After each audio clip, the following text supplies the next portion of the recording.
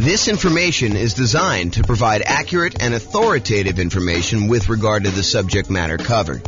It is offered with the understanding that the presenters are not engaged in rendering legal, accounting, or other professional services. If legal advice or other expert advice is required, the services of a competent professional should be sought.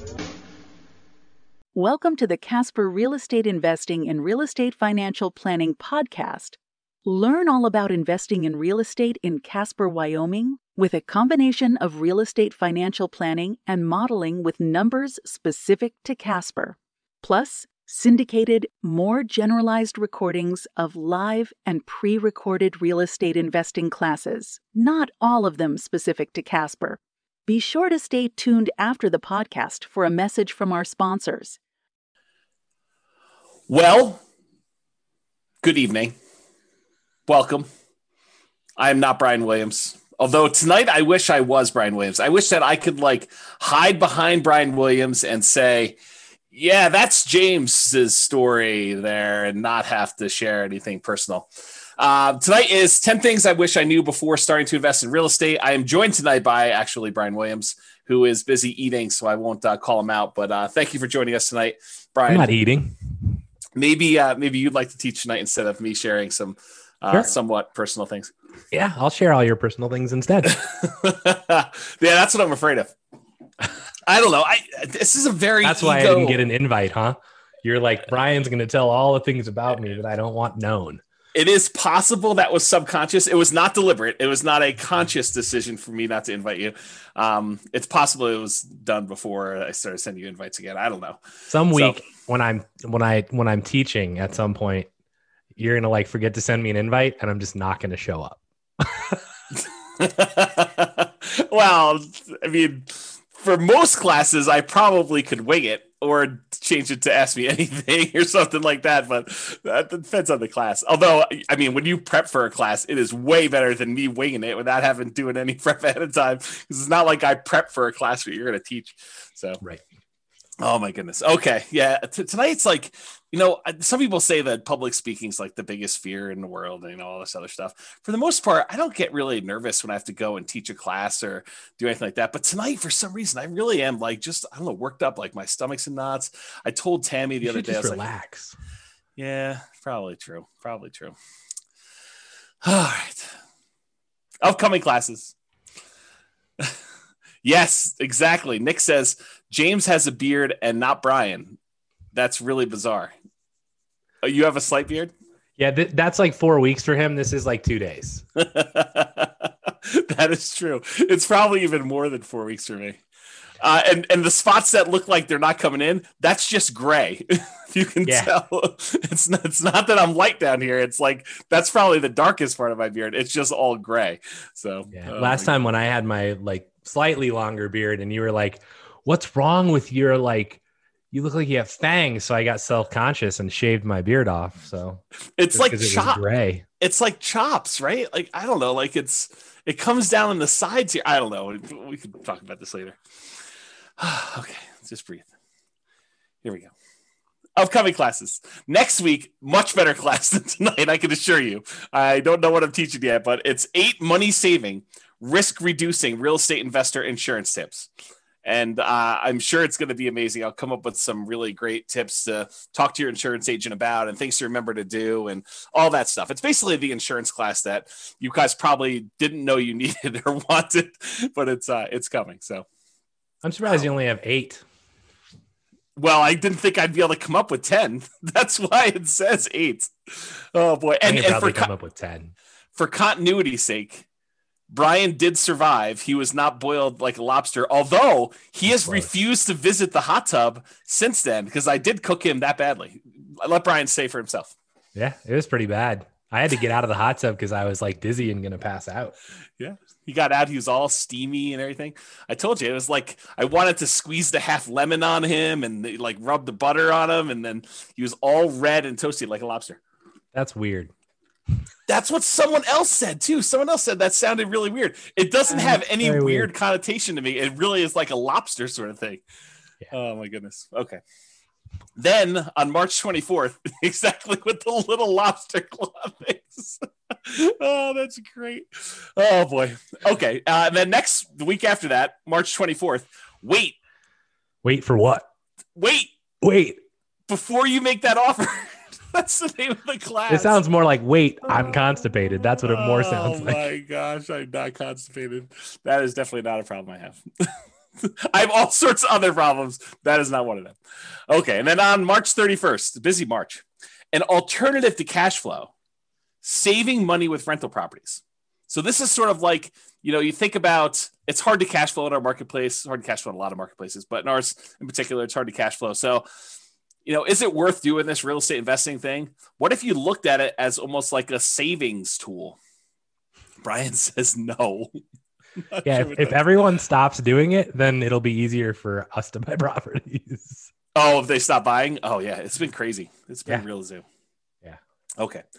And then April 7th, in preparation for Brian's birthday, although the next week's probably better preparation, I'm doing a special class. Never done a class like this before because I just created this, new thing. It's called Should I Sell My Rental? And I've created a new trademark term, which Brian loves when I create trademark terms. This one is return on true net equity.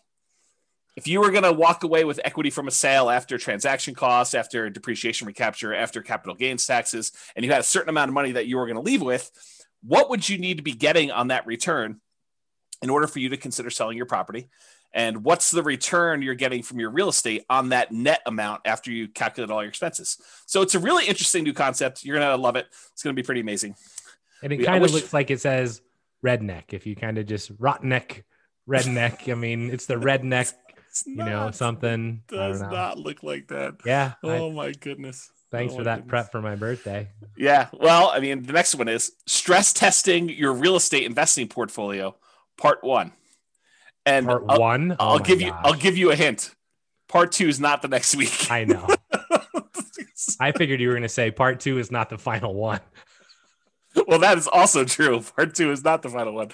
Oh my goodness. Yes. Class is going to be terrible tonight. You should all just leave. I agree. Because if you guys all leave, then I actually don't need to share. I don't need to be vulnerable. Everyone should call their friends and tell them to log on. Oh my goodness. If we can get to 100 people, everyone got 3 people to just log on tonight. That would be awesome. Oh my goodness. Okay. And if you don't like the classes, tell Brian, send him an email. He loves hearing about complaints about class topics because he has no input on what we're teaching at this point. He can suggest a class if he wants to. You can go to realestatefinancialplanner.com/suggest or call me. Just tell me what he'd like to teach. Oh man. But if you really don't like the classes, you can go to realestatefinancialplanner.com/suggest and you could suggest a class. You can vote on what other people Does anyone do that? There was a time when people were actively suggesting on there, but I really wonder if the website is still working because I haven't seen anyone in like 3 weeks on there doing anything. So either they're like, you're right, James, you have taught all the classes that we need. There's nothing else I could suggest. I mean, some of the ones you're coming up with are great because I wouldn't have thought of that one. Or who knows? Maybe they're just not willing to give feedback. Well, I mean, I know when we planned NCRAG for like the past 3 years, we're like, what are we going to teach that's different? And it's like, right, you've taught a lot of stuff. Right, exactly. So It's hard to come up with like, what else do you want? Because ask a question, we have a class for that. Like we have all 2 hours just for that question. That's right. Oh yeah, you want to know about that? Let me tell you the 2-hour version. Go listen to this particular class. Yeah, you know the thing that might be good? It might be time to bring back story time and like interviews. Yeah, that's work though. I mean, you got to like line up the interviews and it costs me a dinner. And no one can go out to eat right now, so it doesn't really cost me a dinner, but it costs me a dinner anyway. I don't know, just crazy. Yeah. Yeah. I got high anxiety for tonight. Okay. Introductions via chat. Please make sure that you send to all panelists and attendees so that Brian and the rest of the audience can see your questions that you're asking. And then who are you and where are you from? If you can answer that in the chat window, that'd be awesome. And then what did you wish you knew before you started investing in real estate? And if we get enough replies from you, then I don't need to share mine. So please be sure to share your things there. And that'd be great. Then if you have questions throughout the webinar, please do use the chat window. We will try to do that. And I will start looking through the responses here. What was the link for the suggest link? realestatefinancialplanner.com/suggest. So there you go. Oh, you're going to put it in there? Did you have to put HTTPS or whatever it was? No, they can paste it. Okay.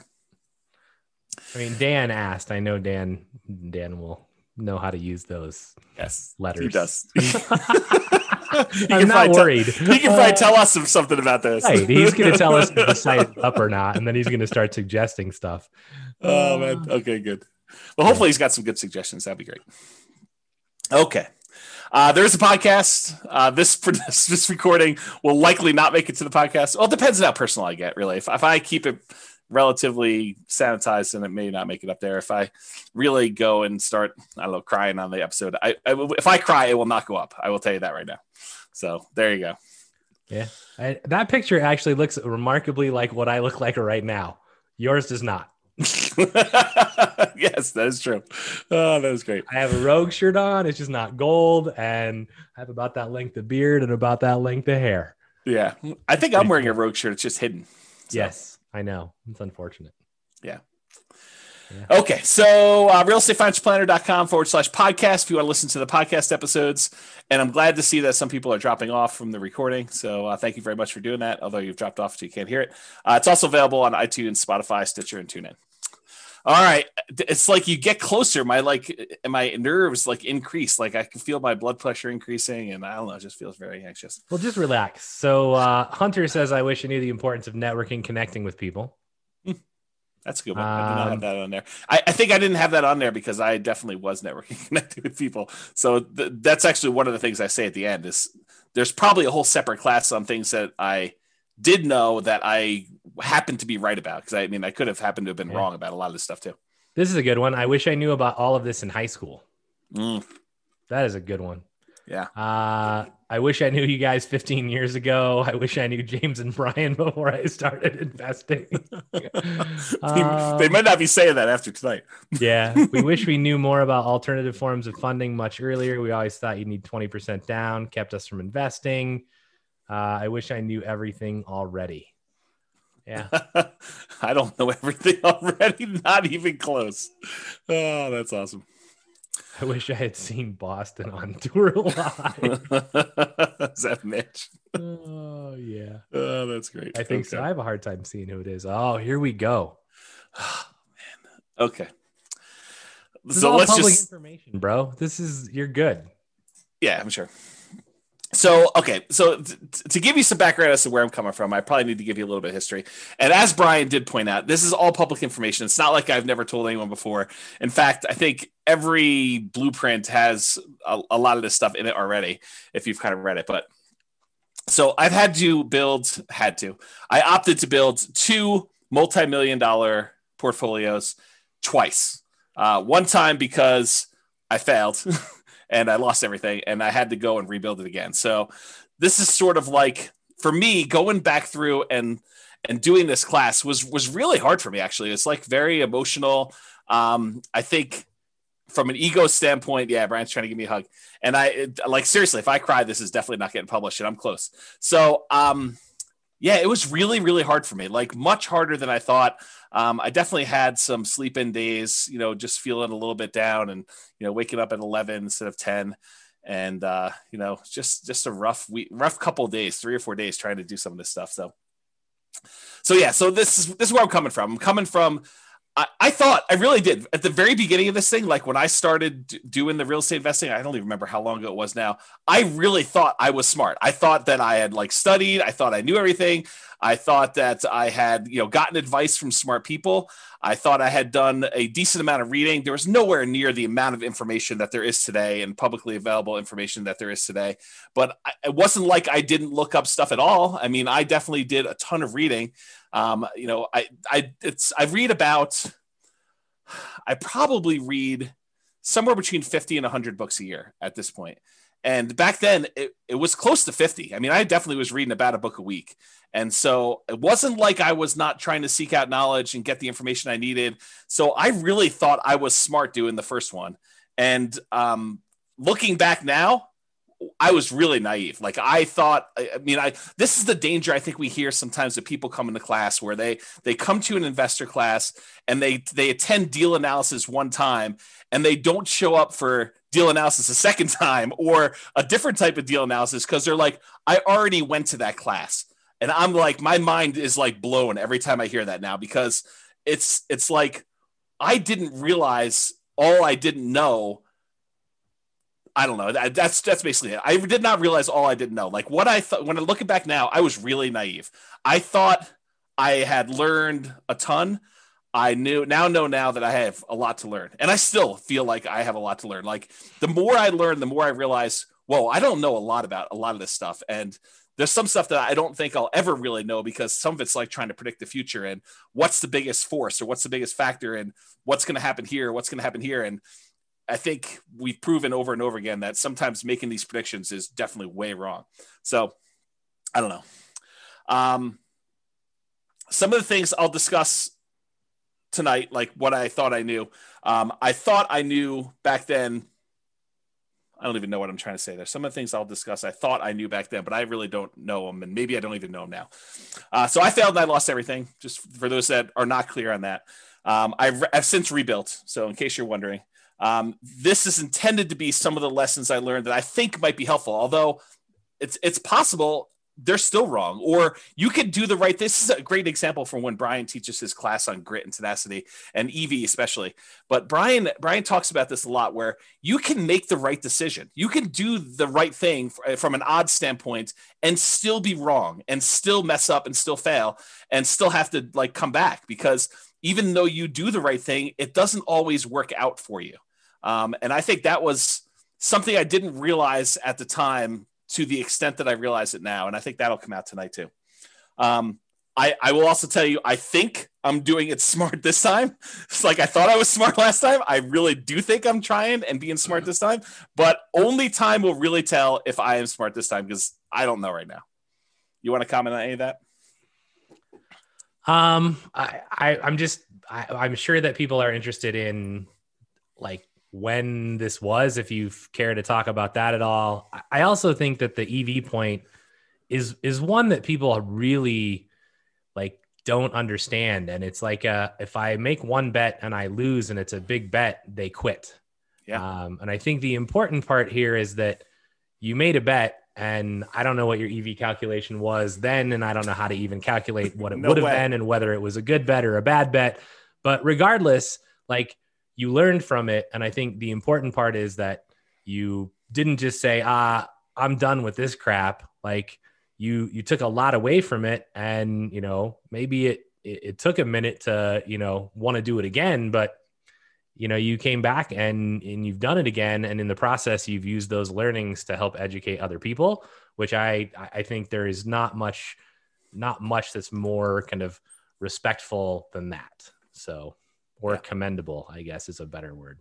Yeah. And I do appreciate that. And as far as time frame goes, a lot of this stuff, and it's not me being obtuse and trying to like hide things from people.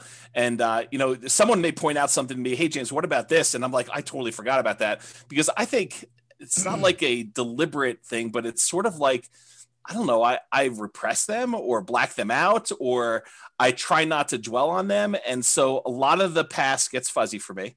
I try not to dwell on it because I think I get like, I don't know, I go into these like dark spirals and stuff like that. And I will tell you at the time, so like, I'm trying to think of when this was. I think we started buying properties in 2000. And it took me a little while to get up to speed to do stuff like that. That was the first kind of round doing this. And I had looked at properties, doing property and stuff even before then, but the 2000 was the first one we bought.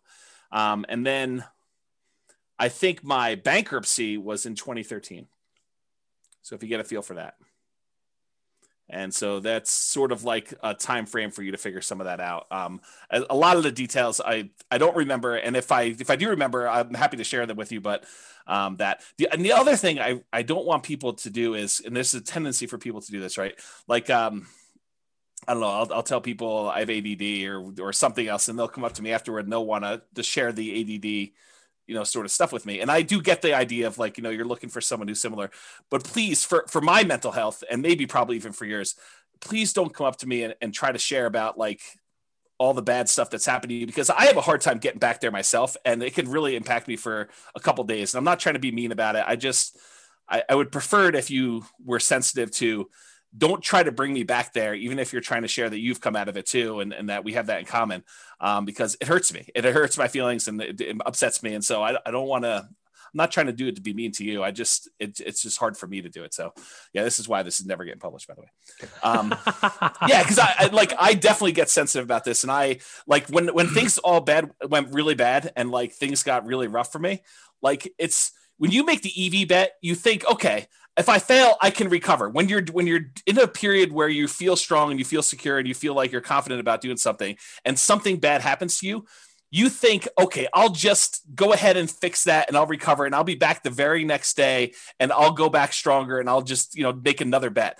It did not work out that way for me. Like for me, it was rough. I mean, long periods of trying to get even a little bit of mojo, confidence, whatever you want to call it back. And it was hard. It was definitely a lot of inner game stuff. And yeah, I get worked up even thinking about it. Okay. So I think it's important though. Like it's not outside of this, right? I mean, there's other things that you've talked about and I've talked about as well, where it's like, I think a lot of times, I think this is actually the reason this class should get published, by the way, is that this shows like the side of, hey, there was a point in time where you thought everything was great and then it wasn't. Yep. And then you made it through it, right? You didn't give up. You didn't quit. You came back and you made it through it. Yeah. And I think we have like, mine are different than yours, right? But I definitely have at least 2 of those events in my life where it's like, well, things are just not going the way they're supposed to go. And mine are very different than yours. Yep. But, all of us have those. And I think it's important to actually, it's hard, but I think it's important to actually discuss them and know that, if nothing else happened, your comfort zone expanded. In much the same way that, who was it? Was it Ford basically said, if you lost everything today, what would you do? Right. And it's like, well, I wouldn't be poor. Like I would just do it all again and do it better. Right. Yeah. And I think that's important. And so to comment on the Ford thing, because I definitely remember that quote. And I remember being, a very arrogant, very cocky, 20-something-year-old, whatever it is, thinking very similar things like, okay, well, if I do it, I might as well fail big and then I'll come back and I'll just recover and I'll do it again.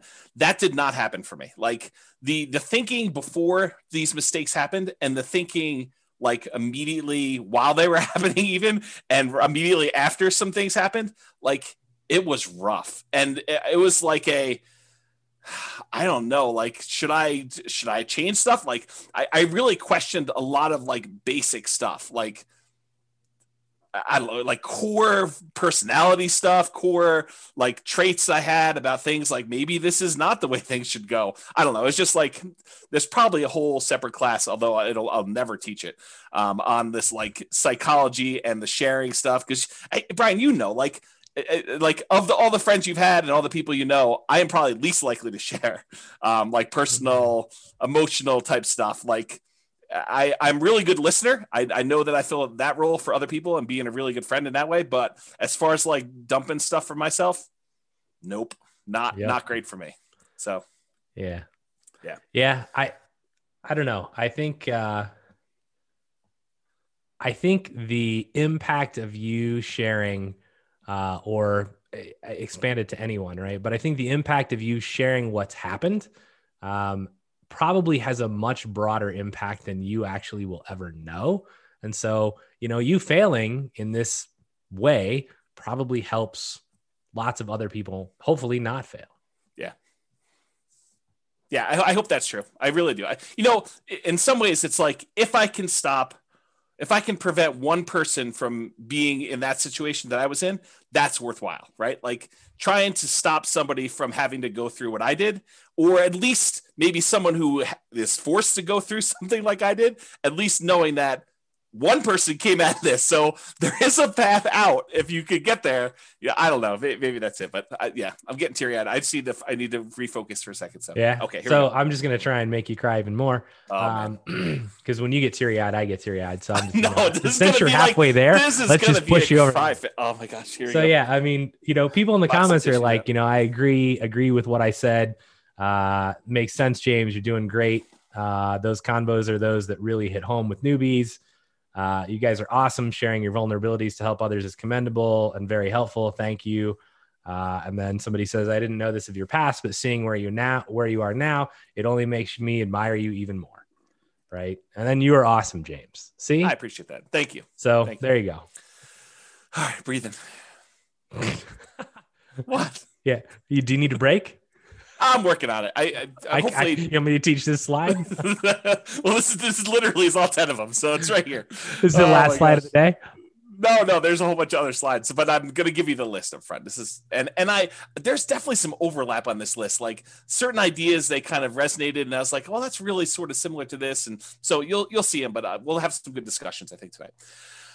The first thing I wish I knew before starting investing in real estate is it is not a get rich quick, and I thought I knew that, but I also thought that I could speed this up. I thought, this would be something I could brute force, smart through hustle, through grit, just kind of get it done and make this happen very quickly. And I will tell you that is not the case. And I'll share some stuff with there.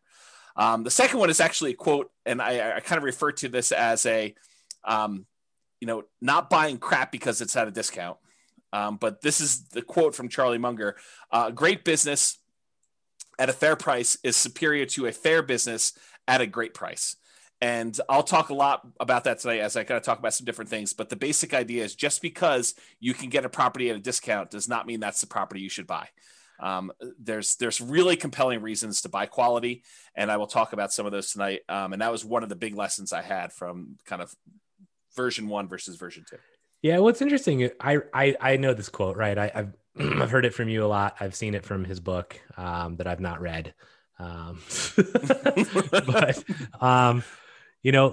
I remember when I was starting out and we were driving around and this just occurred to me. Like I've never thought about this way before, where I was like, I want to buy stuff that's just ready to go. Like I'm not wanting to do any work. And you were like, that's just not normal. Like it's not what anyone else is doing. And I was like, I don't really care because I don't know how to swing a hammer. Yeah. Right. Like I can maybe clean the house and have it recarpeted or repainted, but that's the max. Yeah. Right.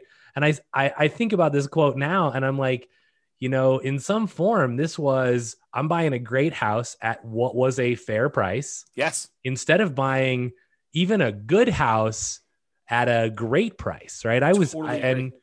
And it turned out remarkably well. And I actually think that in a sense, many of, all of the people that are buying the, new construction builds are essentially doing this. Yes. Which I think only bodes well for them in the long run. Yeah. And so I'll make a comment on this because I don't think I have a slide in this, although I probably should have included it. And if I ever do this class again, which I probably will never do. We should add the 44 of you that are here. Congrats. Yeah. You're the only 44 that are ever going to see this. Exactly.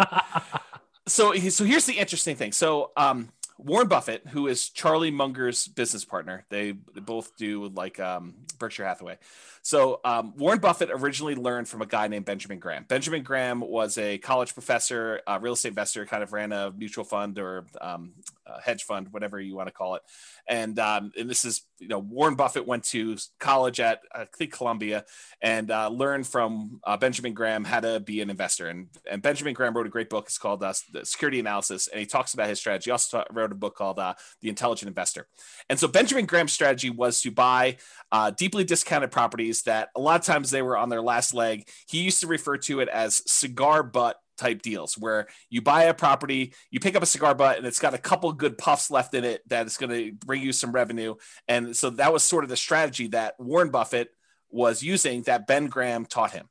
And that was Warren Buffett's primary strategy of buying deeply discounted property, something that was distressful that they could have, a couple last puffs of life where they could make some money for him. And then he could eventually sell them off and do that. And so he'd look for discounted properties, buy them when their value kind of returned to normal, or he could get a little bit of money out of them. Then he would eventually sell them. Along comes this guy, Charlie Munger. Charlie Munger also grew up in Omaha. They were 8 years apart or something like that. And Charlie went to California, became an attorney, and started doing some investing there. And somehow they came back and re-met back in Omaha. And Charlie had a different strategy. And Charlie was, and Warren Buffett apparently admits this, but Charlie helped Warren learn about buying quality and, looking at buying quality companies that are at a discount that have some type of economic advantage or exceptional growth potential in them, and buying them and then holding them forever, instead of this idea of buying this deeply discounted stock and then holding on to it until you had to sell it in the future. And so Charlie Munger was largely responsible for Warren changing his plan. And I will give you credit, Brian, because you definitely helped solidify this thinking in my mind, because one of the things I was struggling with coming out of a lot of the challenges I had is, what were the things that went wrong with the beginning? And sometimes it takes someone else doing a strategy and seeing, how that works, because a lot of times we can't visualize how things work and really what the problems are going to be until someone else does it. And you're like, oh, and especially when you have unprecedented insight into how things work, because I think being as close as I was to you, I got to see a lot of how this was working out for you. And I was like, yeah, this definitely reinforces some of these concepts that Charlie Munger was kind of teaching Warren Buffett. And so that's sort of how I look at it. Not that I am Warren Buffett and you're Charlie Munger. In fact, it's probably the opposite, but the parallel in my mind, at least, is there of you coming in and helping me realize that this quote, this idea was more true than I wanted to originally believe, and seeing it in a different way. So thank you for doing that. I appreciate it. Yeah. And this isn't this was not a toot my own horn thing. And I will say, I didn't know any better, right? My journey started with, I saw the crap my dad was buying and renting. And I'm like, well, I ain't dealing with that crap, right? Don't do any work for 20 years. You go in and the carpet's torn up and the sink's falling off the bathroom. There's barely a shower. I'm like, that's just stressful. Right. So I'm like, I'm not doing it that way. And the only other thing I knew was the place that I lived in. And I was like, I bought the exact thing. Right. And then I was like, well, I know how my landlord is currently doing this, and they seem to be making a lot of money.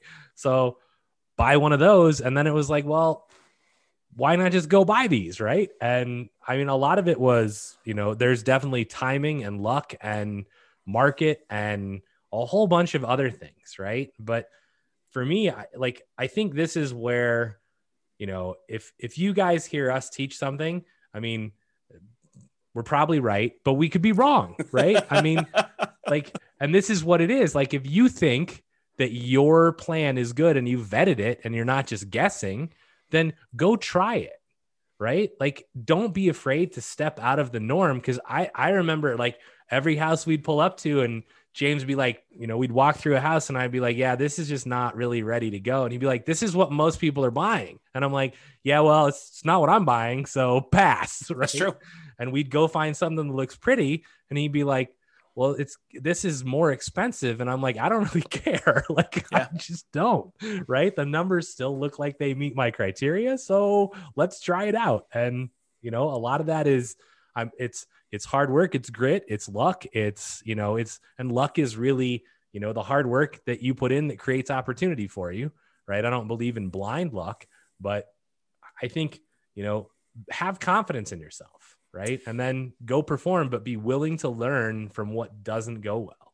Yeah, I think those are all really good points. I will point out, my father was doing a strategy, and similar to you, I was like, well, there's some problems with his strategy.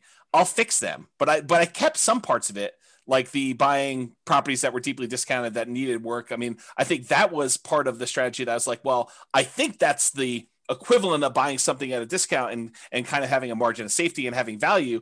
And so I thought about it from that perspective. And then I thought I was going to fix some other things, but turns out that didn't work. And we'll talk about this tonight.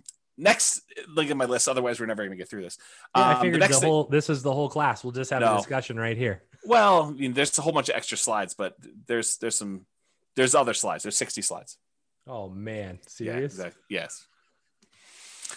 Number 3 on my list was reserves. And I really thought I knew about reserves. I thought I was doing reserves right at the time. I am doing more than I was before. And I think that was a major factor and stuff. So we'll talk about that. As am I. As of what? You're what? I do more reserves than previously, especially after COVID and the stuff that we've talked about. I think that's prudent. Yeah, I agree with you. So there's probably a whole class on reserves, honestly. I think we taught it already. Maybe. There's some stuff I have yet to build about reserves that I still want to create, but I didn't understand the return quadrants nearly as good as I do now, and some of the nuance and subtlety in those things. And so that's a big one that I think is a factor. I didn't know about Nomad, and I was telling Tammy about this in the hot tub last night, and she told me, she's like, yeah, if we had known about Nomad, we totally would have nomaded, and I think it would have made a big difference in a lot of the stuff. And so if I could go back and do it again, that is definitely one thing I would change. I don't know if Brian would have done it differently, but I totally would have nomaded from the beginning. I mean, in a sense, I kind of nomaded once. Accidentally. I did move and rent the previous house out. It just happened to be a price point of a house in Vegas that was not adequate for being a normal rental. You can't buy multi-million-dollar properties and expect them. It wasn't that. Right. All right. So Nomad was one of them. Another one was Focus. I think for a long period of time, I was seeking. I was open and willing to trade up a strategy that was working for a possibly better strategy. And I was constantly spending time and resources trying to figure out a better strategy. And just, I think not knowing that there wasn't a better strategy, or devoting the energy to focus in on what I should have been focused on and getting better at that, rather looking for side things or other things like that. And so we'll talk a little bit about that. And related, the grass isn't always greener. And I'll talk about, looking at other markets and saying, well, they're cash flowing, we're not cash flowing here. Maybe I should be investing there, and kind of like the downfall, some of that. The past is not equal to the future.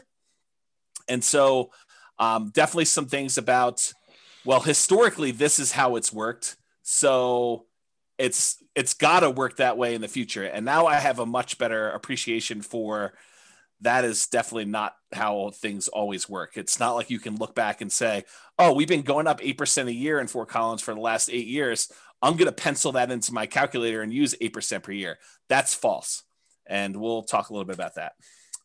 A much deeper, more nuanced understanding of income from properties, rents, other income sources on properties, and specifically expenses. And, this is sort of like the class that Brian teaches on capital expenses.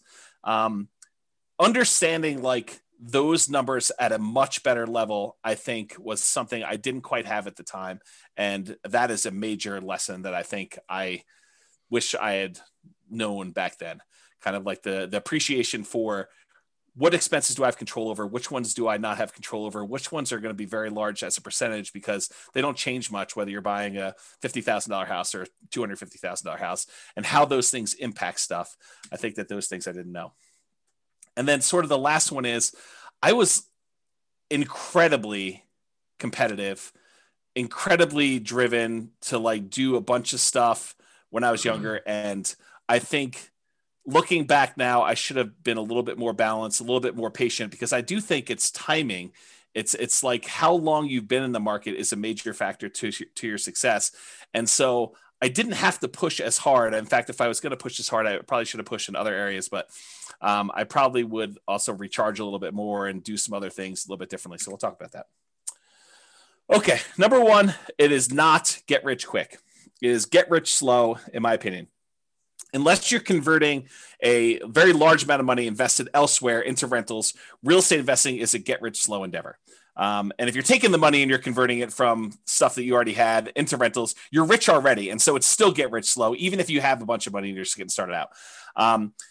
If you have a chunk of money already and you're kind of investing in it, you might have a baseline of income coming in from the money that you're investing. However, that's not the norm. And it definitely was not what I was coming from. So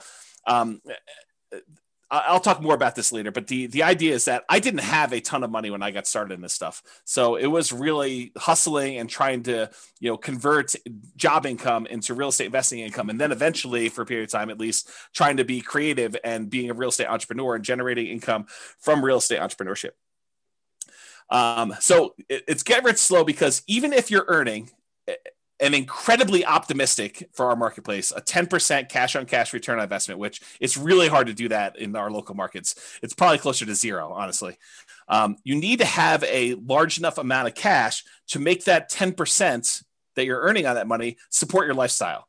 And so that's really hard to do. And it was exceptionally hard to do here in our local marketplace. You probably could do it in some other marketplaces, but again, this is the nuance of market to market. It does help if you have a lower target lifestyle number. And I probably didn't realize just how big of an impact that had. Raising a family with 2 small kids and a wife, and, we weren't living crazy high, but I mean, I was definitely not eating at Qdoba. Like, I was definitely eating out at Qdoba, and we were definitely, kids were doing fun stuff. And, so those things definitely existed. So if you have a lower target lifestyle number, especially early on, that could have a very positive impact. If you have a very high number there, it's much harder for you to hit your numbers. I think you need to be a lot more aggressive, or you have to start with a lot more money in order to get close to hitting those higher numbers. And so that's probably a kind of like sub lesson for some of this stuff here. We weren't, back when I got started, we definitely were not seeing 10% cash on cash numbers, return on investment, with the exception of sometimes we'd find a deal where you could buy it, but we were buying them by doing the burst strategy. You buy at a deep discount, you do rehab on it, you rent it out, you refinance it, and pull all or most of your money out. So if we were getting a 10% cash on cash, it was only 10% because the amount we had invested was so small. So it was like very small dollar amounts, even if you were able to get that 10% cash on cash. We were not seeing numbers where you could see 10% cash on cash return or anywhere near that, with large numbers that we could do down payments. So that's why I think it's more of a get rich slow sort of thing. So this is Charlie Munger's quote. You can probably tell I just finished Charlie Munger's book. So I'm kind of on a Charlie Munger kick right now. Although I've always been a fan of Warren Buffett stuff. So this is not all new to me, but it's refreshed in my mind because I literally just finished it a couple days ago. So here's a quote from Charlie Munger. "The first $100,000 is a bitch, but you got to do it. I don't care what you have to do. If it means walking everywhere and not eating anything that wasn't purchased with a coupon, find a way to get your hands on $100,000. After that, you can ease off the gas a little bit." And what he's really talking about is the effort that's required for you to get that first 100K. You need to rely on your own actions, your own effort to do it. After you get 100K, the 100K itself becomes an asset that helps you get to the next 100K. And then when you get to that, the 200K helps you get to your next 100K. So the money you actually have starts to work in your favor to get you to the next step. For that first one, it's all you. And you got to really put your head down. You got to work hard. You got to make it happen. And it's really challenging to do. And he acknowledges that. He did this at a shareholder meeting for Berkshire Hathaway, is my understanding. Do you want to add something to that, Brian? I saw you nodding and bobbing. Yeah. I mean, so for me, if you go back a slide, I would choose to reword this a little bit. Or forward. I don't know what that slide is though. Can't comment on it yet. But for me, I don't really, in my own personal life, I make a distinction quite heavily between rich and wealth, right? Yes. So for me, this would be get wealthy slowly, right? To me, the rich is not the goal. Being able, and rich to me is I can demonstrate that I'm driving a Lamborghini or whatever, and kind of more showing off the money. To me, it's, are you wealthy enough? And wealthy is, do you have whatever it is that you are doing? Do you have enough time with your family? Do you have whatever your why is? Have you accomplished it? Right. And I don't care if you have $1 million. If you only need 300,000 to do that, then do you have that? Right. So to me, it's really get wealthy slow and live up to your why. So I would add that to this slide, and then you can go to the next slide. And this one, I mean, I couldn't agree more, right? I talked to my kids about this even, and it's when you start out, things are going to be hard, right? What you see now is not where you will start, right? This is, like, yes, you'll not live in the house that we live in. You will live in a shitty apartment that has 1 bedroom and 1 bath. And, and I tell them this story, like I had a college roommate, and we rented a 1-bedroom apartment that had a kitchen that was literally like 6 square feet, right? Like not very big. And we slept in the same bedroom in different beds. And I tell my kids this because I want them to understand, like, you don't start here. And the funny part of the story is my feet would hurt every morning when I woke up, and I couldn't figure out what was going on. And one night I woke up and my feet were basically at the head. I'm not sure why he didn't put his feet next to my feet, but like our beds were in an L shape. And I woke up and he's got his fist cocked like at 2 a.m. And I'm like, bro, what are you doing? And he's like, you're snoring. And he was punching my feet at night. That's awesome. I was like, dude, you can just wake me up. You don't need to punch me. That's great, it was horrible. But yeah. I think knowing that you're going to have to go through that. And I try to explain to them, even though, the oldest is 13, I'm like, when you get that first chunk of money, you can then use it to invest, which then makes you more money. And it, like, the more that you have, the easier it is to make, the more opportunities you have, which totally seems unfair, but this is why you have to put your foot down, like on the gas 100% right now, and get yourself to the point where you have some money to actually be able to earn it. And whatever is in your head as you hear me say this, if you right now are like listening to this and you're like, but I have, kids and COVID and tough shit, right? It doesn't matter. Like, and I'm not being a jerk. It doesn't matter. Like, there are other people in your situation that are going to do it. And so if anyone can do it, you can do it too. And what you have to know is you just have to decide you want it bad enough, right? In any situation, you can eventually get there. So it might take you longer. That doesn't matter, but you have to be dedicated to the process. And once you start it, as Dan just said, right, it does snowball, and it becomes almost at some point, you're like, well, that's almost too easy, right? Like, okay, well, I have all these properties and this, 20 unit apartment comes on, and I'm like, well, I can just go refinance out of these other 2 properties and buy this thing. Yep. And you're like, well, that's stupid. I never would have been able to do that 10 years ago. Yeah. Right. And you don't realize how it becomes easy, but it's not been easy. Right. It was a ton of hard work that most people are not willing to put in early on. So, yeah. And or the at any point, really. Yeah. And then the longer you do it, I think your philosophy changes a little bit, but we can talk about that another time. But I think it's like the early push, it's all your effort. And then later on, it becomes slightly less your effort because your other investments are kind of like pulling their own weight. And then you kind of get compounding. So you could do less and less, or you can keep pushing and grow faster. I think that's how you can look at it. And I think, again, it goes back to that first slide is, have you hit your point where you're like, yeah, I'm at my why. I don't need to have Warren Buffett's, billions of dollars, or Bill Gates's billions of dollars. I mean, just, it's not necessary. Yeah. So to kind of go and explain this a little bit better, this is from another website. I didn't create these charts. It's from 4pillarfreedom.com, and the web address for where I got these charts from is on there. But this shows you, if you're trying to accumulate $1 million and you're investing $10,000 annually at 7% annual rate of return, it shows you the amount of time it takes you to get to each $100,000. So the first one takes you 7.84 years to get to the first 100K. That's you like having to generate all of it yourself, like working hard, putting in the time, putting in the effort. Like that's the, not eating unless you have a coupon, and, walking everywhere and all that stuff. But then the next one only takes 5.1 years. So that's the next time it takes to get 100K more. Then the one after that is only 3.78 years. Then the one after that's only 3.01 years. Then it's 2.5 years, then 2.14, then 1.87, then 1.66, then 1.49, then 1.35 years to get that last 100K in order to get to $1 million. What's interesting, they broke it down on this website, 26% of the time, of the overall time it takes you to get to $1 million, is spent getting the first 100K. 74% is the next 900K. And that's the point, is that you really need to hustle, put your head down and get that first 100,000 and then take over and let the rest grow.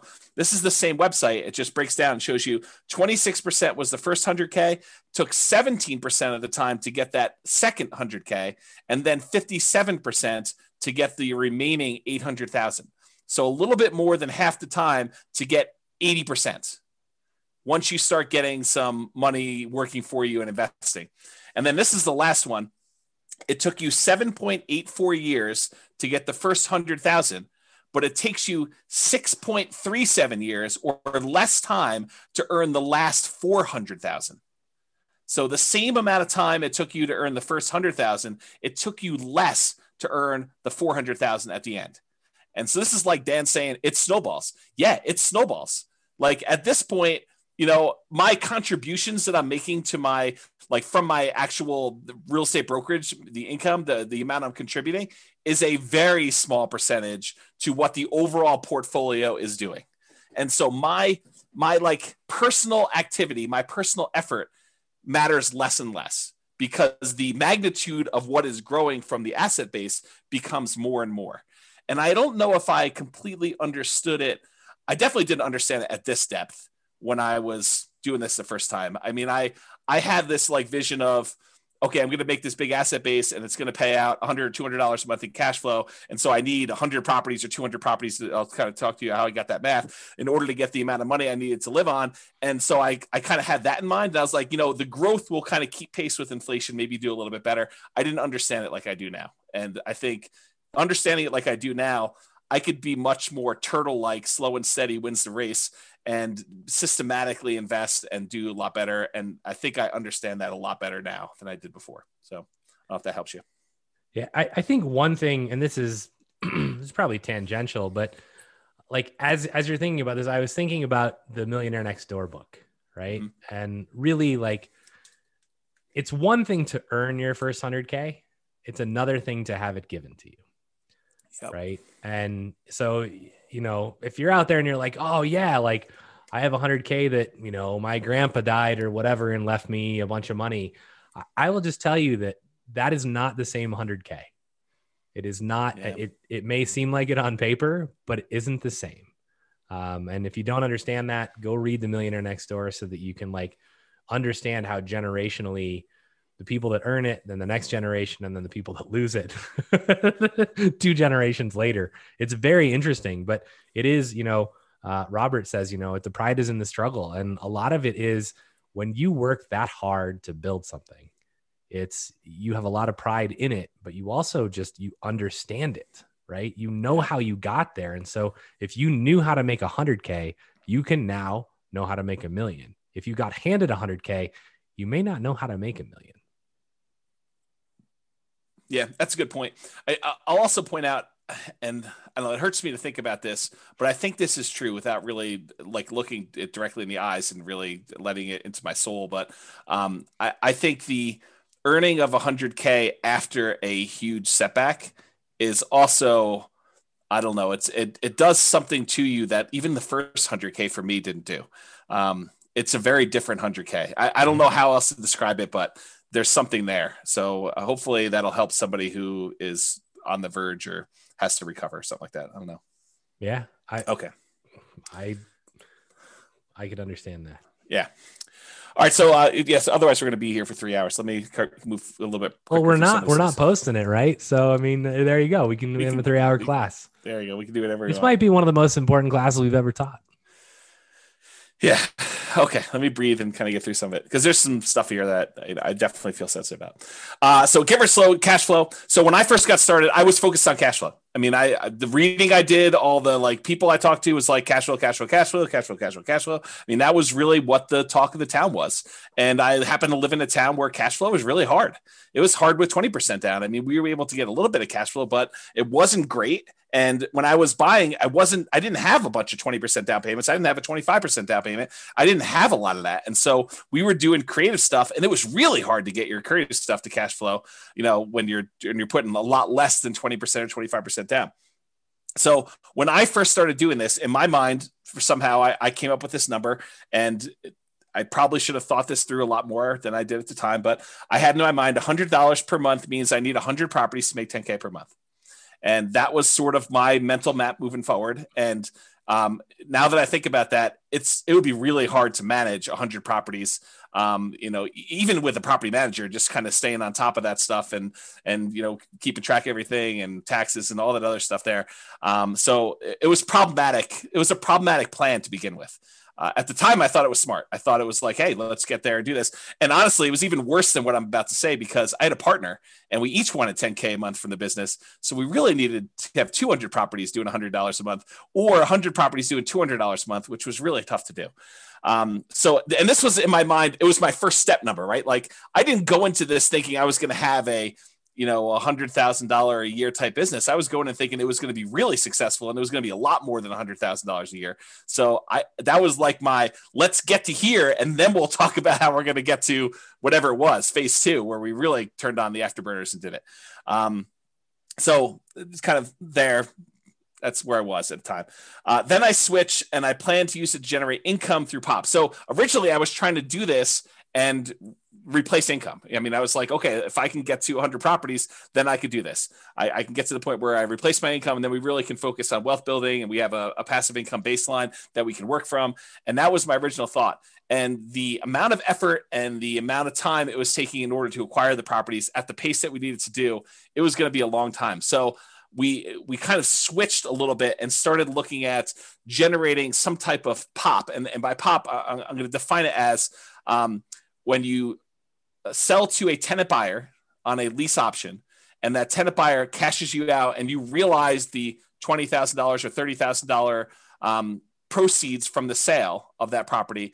What I figured we would do is we would take that money and we would use some or all of that in order to live on. So we need to have enough of these POPs lined up coming in 2 or 3 or 4 years out so that by the time you got to 2 or 3 or 4 years out, when you get to that point, then you'd have enough money coming in that you could support yourself, but you have to be growing these rental properties in the meantime doing that. And so that's sort of how we started looking at it. POPs could have also been fix and flips, quick turns. And we thought we would do those as they came up. And we did not do a lot of these because we definitely realized early on that was not my strategy. Like I grew up fixing houses and swinging a hammer and stuff like that. And it was not for me. I definitely did not enjoy that part of the process. And it's possible it was the way I was raised where it just felt like work from the beginning, right? It felt like a chore.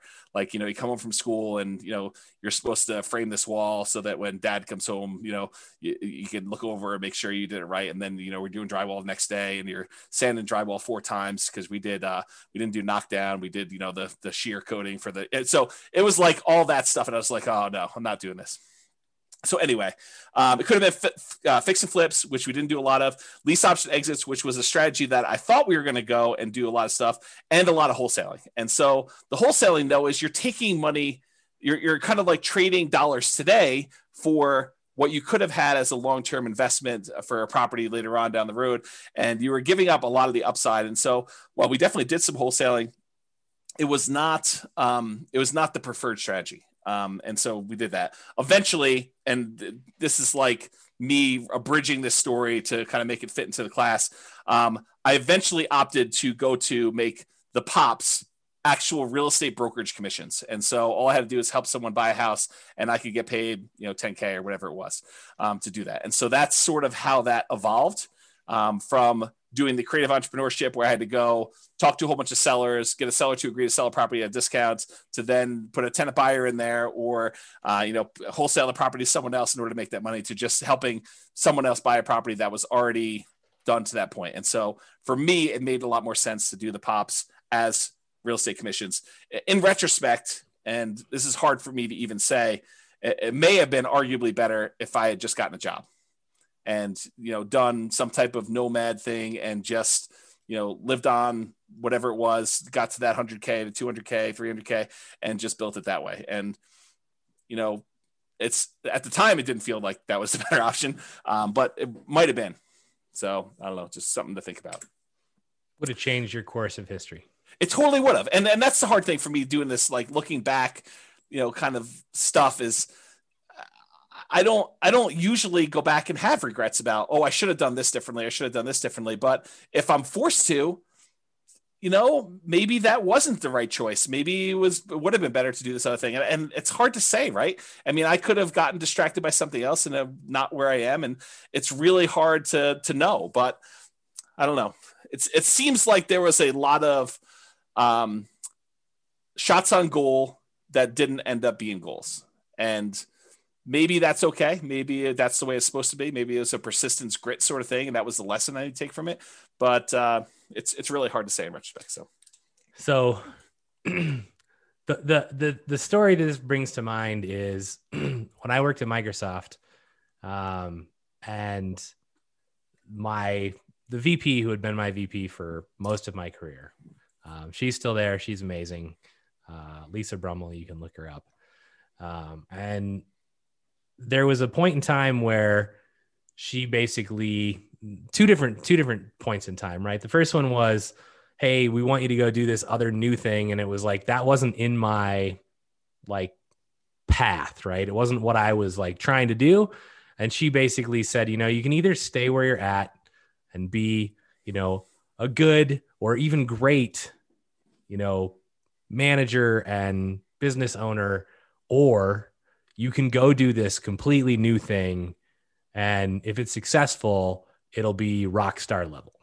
Right. And it's you have to make this decision between yeah, but the rockstar thing might fall flat on its face, right? This might be a 3-year waste of time. And then where am I? I'm out of line for my other thing, right? I think that was the first one. And then more related was the one when I decided to leave Microsoft and I went and talked to her.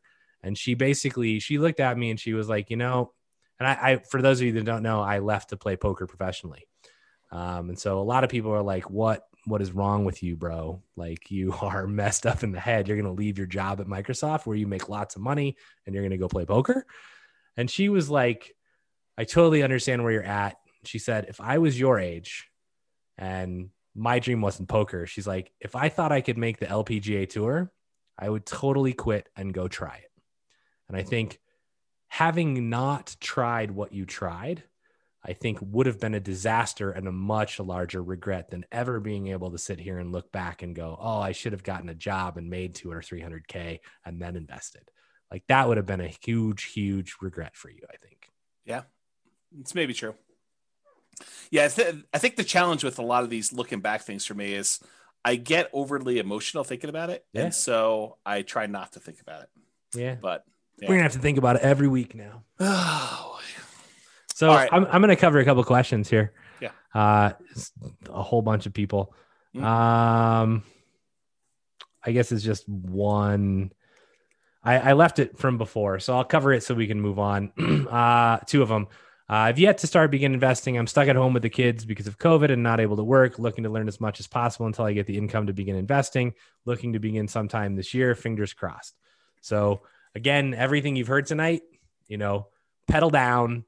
Don't let any of that stand in your way. And every time that anyone, not just you, feels like, oh, hey, this is why I can't do something, I just want you to remember me looking you in the eye and going, bullshit. That's a limiting belief. And then I want you to examine to see if it's actually something that's preventing you from doing it, because it probably isn't. And we all have them, right? And James and Royce and we try and call each other. It's that just seems like a limiting belief, Brian. That's just crap. You can do it if you want to, you're choosing not to. And so I don't know your situation and I'm not pointing anything at you particularly, but definitely examine where your kind of beliefs lie, because there are people who are in really dire situations who still manage to do amazing things. And so it really becomes, how bad do you want it? And when can you, step forward and move towards that? So I hope you're able to start this year. And I grant you, COVID has messed lots and lots and lots of stuff up. Yeah. I literally hear that every day right now because we're hiring for a position and it's got laid off because of COVID. I got laid off because of COVID and I had a great job and then COVID. And it's oh yeah, it's crazy. Next question. I'm in my current first home looking to jump to the next and claim that the new one is primary residence. So essentially nomad, which is awesome. Rent my place, first time landlord. Nervous because of CO laws, which I assume is meant as Colorado laws that heavily favor tenants and not landlord, which actually isn't true in our state. Our state is actually much more geared towards landlord, although it's swung a little bit, but it is not like California where it's, and maybe this is supposed to be California, right? In which case you're dead on. But in Colorado and even anywhere, like it's okay if the laws favor the tenants, right? Don't be negligent. Like treat your tenants as human beings. I mean, and most of this stuff never comes into play. So don't let tenant or landlord laws heavily favor one way or the other deter you from being an investor. Yeah. And then what do we got? And Brittany says, thank you so much for that, which is good that she didn't just like log off. So you already have the right mindset, Brittany. I will just say that, like, for you to actually hear me say that and be like, thank you, like you're going to make it. So go get it done. Yeah. You're well on your way. Because a lot of people would be like, F you, Brian. That's probably true. Which is fine. I totally am happy with that. And then I just go, great. I'm kind of done helping you. Yeah. All right, let me push on because we're at slide 18 of 63. So fair price. There's a lot more to deal analysis than the numbers on the spreadsheet. You have to read into the spreadsheet, and I don't think we can even create a good spreadsheet to really do this justice, because you need to truly understand what each number means and understand what is likely to improve, what is likely to stay the same, what do you have control over, what do you not have control over. So there's a lot of nuance and subtlety to the spreadsheet and understanding that. And there's this idea of what is a fair price to pay for a property. And we'll talk a little bit about that. And then, so early on when I was doing this stuff, I was focused on buying primarily lower priced properties and at a discount. And that was what I was considering my margin of safety when I was buying properties. And I was primarily using the BRRRR strategy, the buy, rehab, rent, and then refi model, where I'd leave as little money in the deal as possible. Or I would go and I would buy properties creatively, like do marketing, talk to motivated sellers, find a seller that it was in their best interest to allow us to come in and start making payments on their existing loan. And I would acquire the property. I'd make payments on their loan. Sometimes I'd have to give them a little bit of money in order to buy, their share of the equity. And then we would take that over. We'd usually put a tenant buyer in the property, allow the tenant buyer to rent the property until they were able to buy the property from us. And then we'd make a pop or whatever it was. So that was the two primary strategies I was using, but the discount part of it was not the only margin of safety. And that's the really important takeaway that I definitely understand now that I didn't understand before, is that buying a property at discount may not even be the best margin of safety that you can buy. Sometimes buying a property at a fair price that has really good long-term economics is a much safer investment than buying a property and getting a mere $20,000, $30,000, $50,000 discount on it, especially depending on the price, like that dollar amount. And so there's a really good chapter in the Tao of Charlie Munger by David Clark. This is the chapter that I was referring to. However, because of time, I originally planned on reading this to you, and it's a really good example where they talk about buying two different stocks in two different companies, one where it looks like it's the obviously better deal, the other one where it doesn't look like it's as good of a deal, but the underlying economics of the second stock are much better. Like the growth rate that they're going to see in that second stock is estimated to be much higher. And it turns out it's better to buy the one that has much better longer term economic potential than the one you're buying at presumably a better discount, the one that's earning a little bit of money today. And so the temptation for you in real estate, the equivalent is sometimes you're tempted to go buy a property that has $100 a month cash flow now, when it would have been better for you to buy the one that has break even or slightly negative cash flow if that other property has better long-term economics. It's in a better part of town. It's a better quality property. It's a better, the maintenance on the property is going to be lower. We're likely to see higher rent increases on that type of property than one in a D-class neighborhood. It's all these kind of like subtle nuances that make the difference in property selection. It's not always about, oh, this one makes positive $100 a month. This one makes negative $100 a month. I should always buy the $100 one positive. That's not true. And I think I didn't realize that to the same extent that I realized it today, that quality comes in different forms. A fair price is not just discount from the current appraised value, is that you really want to look at this. And on that note, and I don't have time to teach an entire class on this, and there's definitely going to be an entire class coming on this, but I just made a whole new series of charts for you that now shows the rate of change of any variable in the real estate financial planner. So for example, this is a chart showing you total true cash flow on a portfolio of 4 properties, 3 of them rentals, 1 of them you're living as a nomad. And it shows you the total true cash flow. Each line is a year now. I made this a year chart. And this is where you actually pay off property 1. And then this is the first one paid off. The second one paid off. This is the third one paid off. And this is where it increases.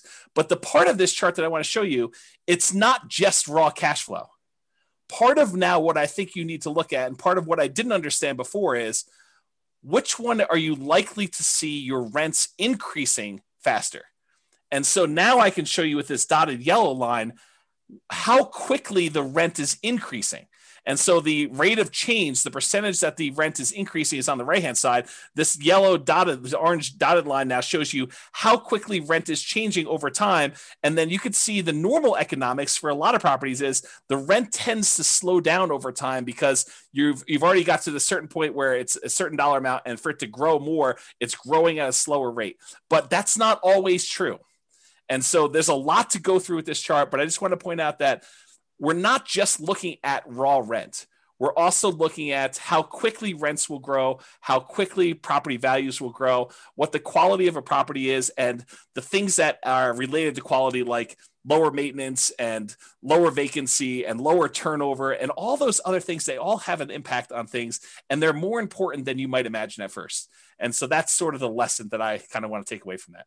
And all of those little nuggets, yeah, when you don't come back to the same class that we teach the second time and the third time, those are the nuggets that you miss. And those nuggets become really important. I think they do. Because, there's like the first glance of how the blocks sort of fit together.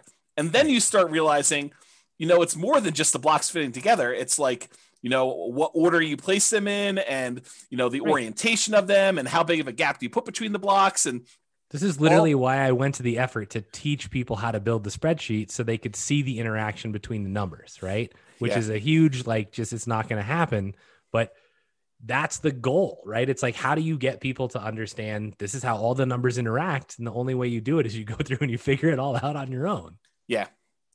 Yeah. And Skylar says, I'm definitely going to read that. I'm assuming she means that article from the Charlie Munger book, but that's just one page of the book. And honestly, there's lots of other examples. If you search the web, you could probably find versions of that, but it's a pretty good example of why it's not obvious that you always pick the one that seems better at first blush, that you have to look deeper than just cursory surface level type numbers. Yeah. Tao of Charlie Munger. That's the name of the book. Okay. Reserves. And we probably need a 2-hour class on reserves, but I'll give you my, one slide version of reserves tonight. So at the very beginning, I was really stretching to even buy a property. This was me relatively early on trying to, get started, make stuff happen, kind of push a little bit out of my comfort zone to do things. So I was stretching, and I probably had some reserves, but nowhere near the reserves that I found out later that I was supposed to have, and not even close to where I am today with the amount of reserves that I keep. So if you look at my progression of how much I think you need in reserves, I started off with basically 0. I thought incorrectly, totally incorrectly, but I thought at first that having access to a large amount of credit was good enough for reserves. Oh, that was wrong. That was way wrong. But that's where I started. I met with a CPA early on with a few properties, and they told me 6 months of reserves for each property. That hurt me. It after that meeting, I felt like that's too slow. There's no way I'm going to be able to have 6 months of reserves and hit the numbers I need to hit in order to get to my 100 properties with $100 a month. That doesn't make any sense to me. There's no way I'm going to be able to come up with that money. I don't have enough money for 25% down. So I'm not going to be able to do that. So I got to buy these properties creatively in order to do the creatively and to be able to support myself and have this money coming in from, either doing BRRRR or creative financing or whatever. I mean, I need more. I need speed. I need velocity in order to kind of hit my goals. So this 6 months, I fought that advice hard. Like mentally, it was hard for me to do. Emotionally, I mean, deep down, I knew it was right. Like I was like, that's why I fought it so hard. I was like, how can they say that? But like you have to get there. It's just, you're fighting it. You're like, this is going to hurt me. This is going to slow me down. I'm not going to be able to hit my goals. And that really, I struggled with that for a long time. I was like 6 months. I mean, there's no way we can buy at the pace we need to buy. If every time I need to buy a property, I need another 12K beyond what I need to get into the property and all the reserves I need on the other properties. There's no freaking way. There's probably a really good lesson here in that, because like one of the first times I heard about reserves in a way different than I thought about them, because I just thought, well, I've got enough to cover stuff if it comes up, and I'm not really concerned, and I've got lines of credit if I needed it. But I think if you ever find yourself like really fighting something, you might want to just stop and go, maybe they're right. Because when I heard reserves, I actually heard it from people in the mastermind group, and it was like, they were like 2 years, like really experienced investors who'd been in the game for 30 and 40 years were like, you want to weather anything, you need 2 years of reserves for every property. And I was like, there is no freaking way, right? Like that is absurd discussion. Like, how is that even possible? And you look at it now and you go, well, COVID, like things could have been a lot worse than they were, right? And some of them still aren't great, but I mean, they could have gotten a lot worse. So you can easily go, oh, well, if you didn't have rent coming in for any of your properties for a year, would you be okay? If not, do you have enough reserves? It's hard. Yeah. Especially when you're trying to grow. Once you're in like stabilize mode and you're just like, I can just save more money and like not spend anything. And it's easier to build that up. But if you're trying to grow, you're like, I need to use this money to go buy another house. Yeah. I think that was what was so hard for me. Is I was like, there's no way I can do this reserve, 6 months of reserves, and still grow at the pace that I need to grow at in order to hit even reasonable goals. So I really struggled with that for a long time. Then eventually I did build up 6 figures in reserves, which I thought was a compromise at the time to what I thought, was good. It was a healthy 6-figure reserve. It wasn't like just over 100K. But even with that, like that was before the first failure. Like that was my reserve amount before I kind of had this big crash and stuff like that. I was not prepared for a prolonged loss of income and a real estate market correction and not knowing when the market correction was going to end. And I got to the point where I was like, I wonder if I'm throwing good money after bad. And I really struggled with that for a long time. I talked to my advisors. I like had some very, long conversations, sleepless nights, just struggle with that decision and how it went down. But I mean, I'm way more than that now, more than 2 years, in case people are wondering. Okay. All right. Return quadrants. And I'll try to go through some of this fast because I realize we're a little bit behind on time. So, and there's a really good, very long article I wrote on these return quadrants and kind of some of the nuance there. It's under realestatefinancialplanner.com/return-quadrants, plural. And if you go there, there's some detail. It's me writing out like almost a 2-hour class for you on these things. In fact, I probably should publish a book on this, but this is what I mean by the return quadrants, by the way. The 4 different areas you have returns, and then the reserves part here, and the total you get there. You guys have probably seen me teach this in class. And here's one of the things I want to point out about the return quadrants. And it has to do with what you hear versus what I'm actually saying. And sometimes I think they're different. And the example I like to think about is, have you ever had a misunderstanding with someone where you thought you really understood what they were trying to tell you, but it really was not? You thought you knew, and you could almost like finish your sentence and you could tell them stuff, and maybe even like most of it fit. And so they thought maybe you did understand, but maybe you're just describing it a little bit differently. But turns out, you find out later, they did not understand. You guys did not understand each other. You were like talking past each other, and you were not on the same page. I think sometimes that when I teach the return quadrants, that I'm saying something and you're hearing something different than what I'm saying.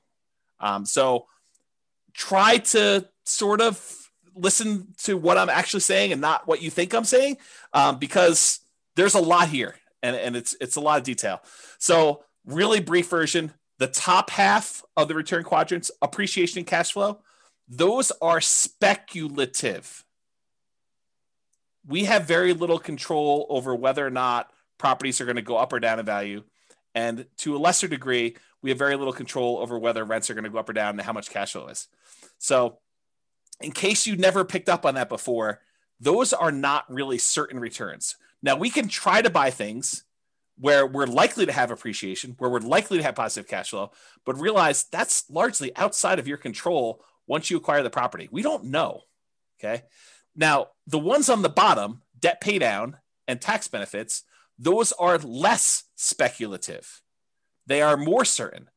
Did I say they are guaranteed? No.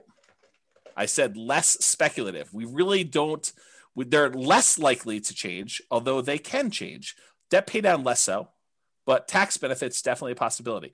So realize, and go dig into this. I don't have time to teach like the whole class on return quadrants tonight, but there's some nuance there for you to understand about how that all works and what's really going on, and really dig in and find out like what makes up the return there and how does that really play out and what really impacts whether I'm going to see that going up or down, and what can I do about making sure that happens or doesn't happen, and what risks are there for me, and how that all kind of plays out.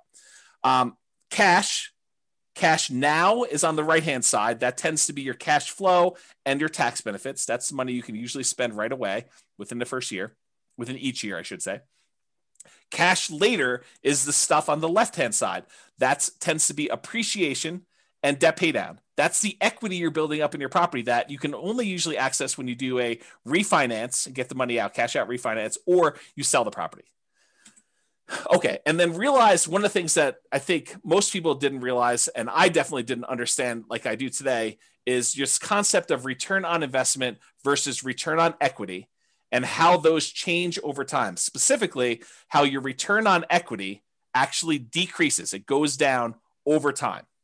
So that's something I didn't realize how that worked exactly, and now I understand it much, much better, and I think it's an important lesson, something I wish I had known long time ago. Also, the subtle point of once you pay off a property and exhaust your depreciation benefit, the tax benefits of depreciation, eventually all you're left with is unleveraged depreciation, whatever the raw appreciation is for your city that doesn't get magnified by having a loan on a property, and your capitalization rate, your cap rate in a property. So eventually your property returns, basically they are asymptotic and eventually become unleveraged depreciation and cap rate. So I think those were two things that were there. Okay. Any questions or anything before we get into new stuff? Nope. I handled a couple that we don't need to have just for time reasons. Okay, cool. So Nomad, this is one of the things I wish I had known about early on. I started investing primarily using the BRRRR strategy: buy, rehab, rent, refinance, trying to buy properties where I left very little or no money in a deal. And also buying creatively, like buying subject to or with wrap financing. Those were the two strategies that I primarily was using very early on. And one of the big issues with both the BRRRR strategy and buying creatively is this: poor property selection. You don't get to choose from all the properties available in the MLS when you have to buy it at a deep enough discount where you can buy it, rehab it, rent it out, and refinance it and pull your money out. There's a very limited number of properties where you could do that. And so you end up selecting oftentimes sub-ideal type properties that you wouldn't otherwise pick to be in your portfolio, but the only reason you're picking them to be in your portfolio is because you can buy them at a discount and add them to your portfolio for little or no money. And those do have a cost associated to adding them to your portfolio, because if you wouldn't have added it to your portfolio, maybe there's a reason why you wouldn't have added to your portfolio. And even though you're getting it for free, sometimes free isn't good enough to add it to your portfolio. Okay. So poor property selection. And that also applies to the creative financing ones. If you're trying to go buy a property creatively from a motivated seller, you're doing marketing and you're asking for a seller to call you because they've got some type of real estate challenge that you think you can possibly solve, I think that is a major factor, because not everybody is going to be motivated and allow you to buy their property that way. And so it's also poor property selection. It's really hard to find ideal properties to do that. And that's one of the things I did differently the second time around, is I didn't just buy anything for my portfolio. I was very selective in what I was going to add to it. And those properties, the BRRRR ones and the creative ones, they do not tend to align with the quality properties that we talked about when we said fair price. We talked about buying a great company at a fair price versus buying a fair company at a great price. That's what I'm talking about here. It's another way of me saying this. Another issue that I had with the BRRRR and creative buying properties creatively subject to and REF financing was living expenses. I had to figure out a way, if I wasn't going to work a job, if I was going to be a real estate entrepreneur and try to generate money from this, was generating living expenses. So I had to do it either with cash flow or these pops by having a tenant buyer live in the property. And then, 2 or 3 or 4 years later, they come out and I get 20, 30, 40K, whatever it was at the time to do that. So that was another challenge with doing it. The second time after I failed and I had to rebuild, I primarily focused on 25% down and then a little bit of Nomad. And so for those of you that are kind of aware of what I'm doing, that's what I primarily did for version 2. Okay. Hey, James. Yes. Knowing that return on equity goes down over time, what do you do about it? Do you try to exchange out properties as time goes on to optimize, or something else? I didn't know you taught a whole class on this. Yeah, it's a little bit beyond the scope of this. There are things you can do. You can actually refinance and change your return on equity calculation to do that. But I do think that adds additional risk, and so it depends on where you are in your kind of like investing career and what you're trying to accomplish as to what the correct answer for that is. I will tell you that your portfolio tends to become slightly less risky over time as your equity position increases. And I think that lower return is a reflection of your reduction in risk because of the less debt that you have. Your kind of like debt to equity ratio, your debt to net worth ratio. And so there's a whole class on some of that as to what that means and why. And I probably should have time to think it through and really give you a much better answer. But that's like off the top of my head while I'm distracted with some other stuff. So why 25% and not 20%? So the short answer is you get a much better interest rate for a 25% down than a 20%. And it's not that much extra down if you've got some resources going there, and it significantly improves your cash flow to do it. So we've done classes before, I think, where we compared 20 to 25% down. The which ones they were escapes me right now, but this is not a new discussion. This kind of 20 versus 25%, we've talked about a lot in various other classes and showed you the numerical differences of why you want to do that. One of them is definitely the financing class, where I show you the difference in interest rate between a 20% down payment for an investor and a 25% down. It is way, way better. Like your cash flow significantly increases because number one, you're borrowing less. And number two, your interest rate is crazy better than doing the 20% down. So that's the short answer for that one too. Okay. So one of the things I wanted to point out, we talked about this idea of the first 100K, the kind of one that, Charlie Munger says is kind of a bitch to get to. And I wanted to show you just very briefly why Nomad can be an amazing way for you to get to that first 100K.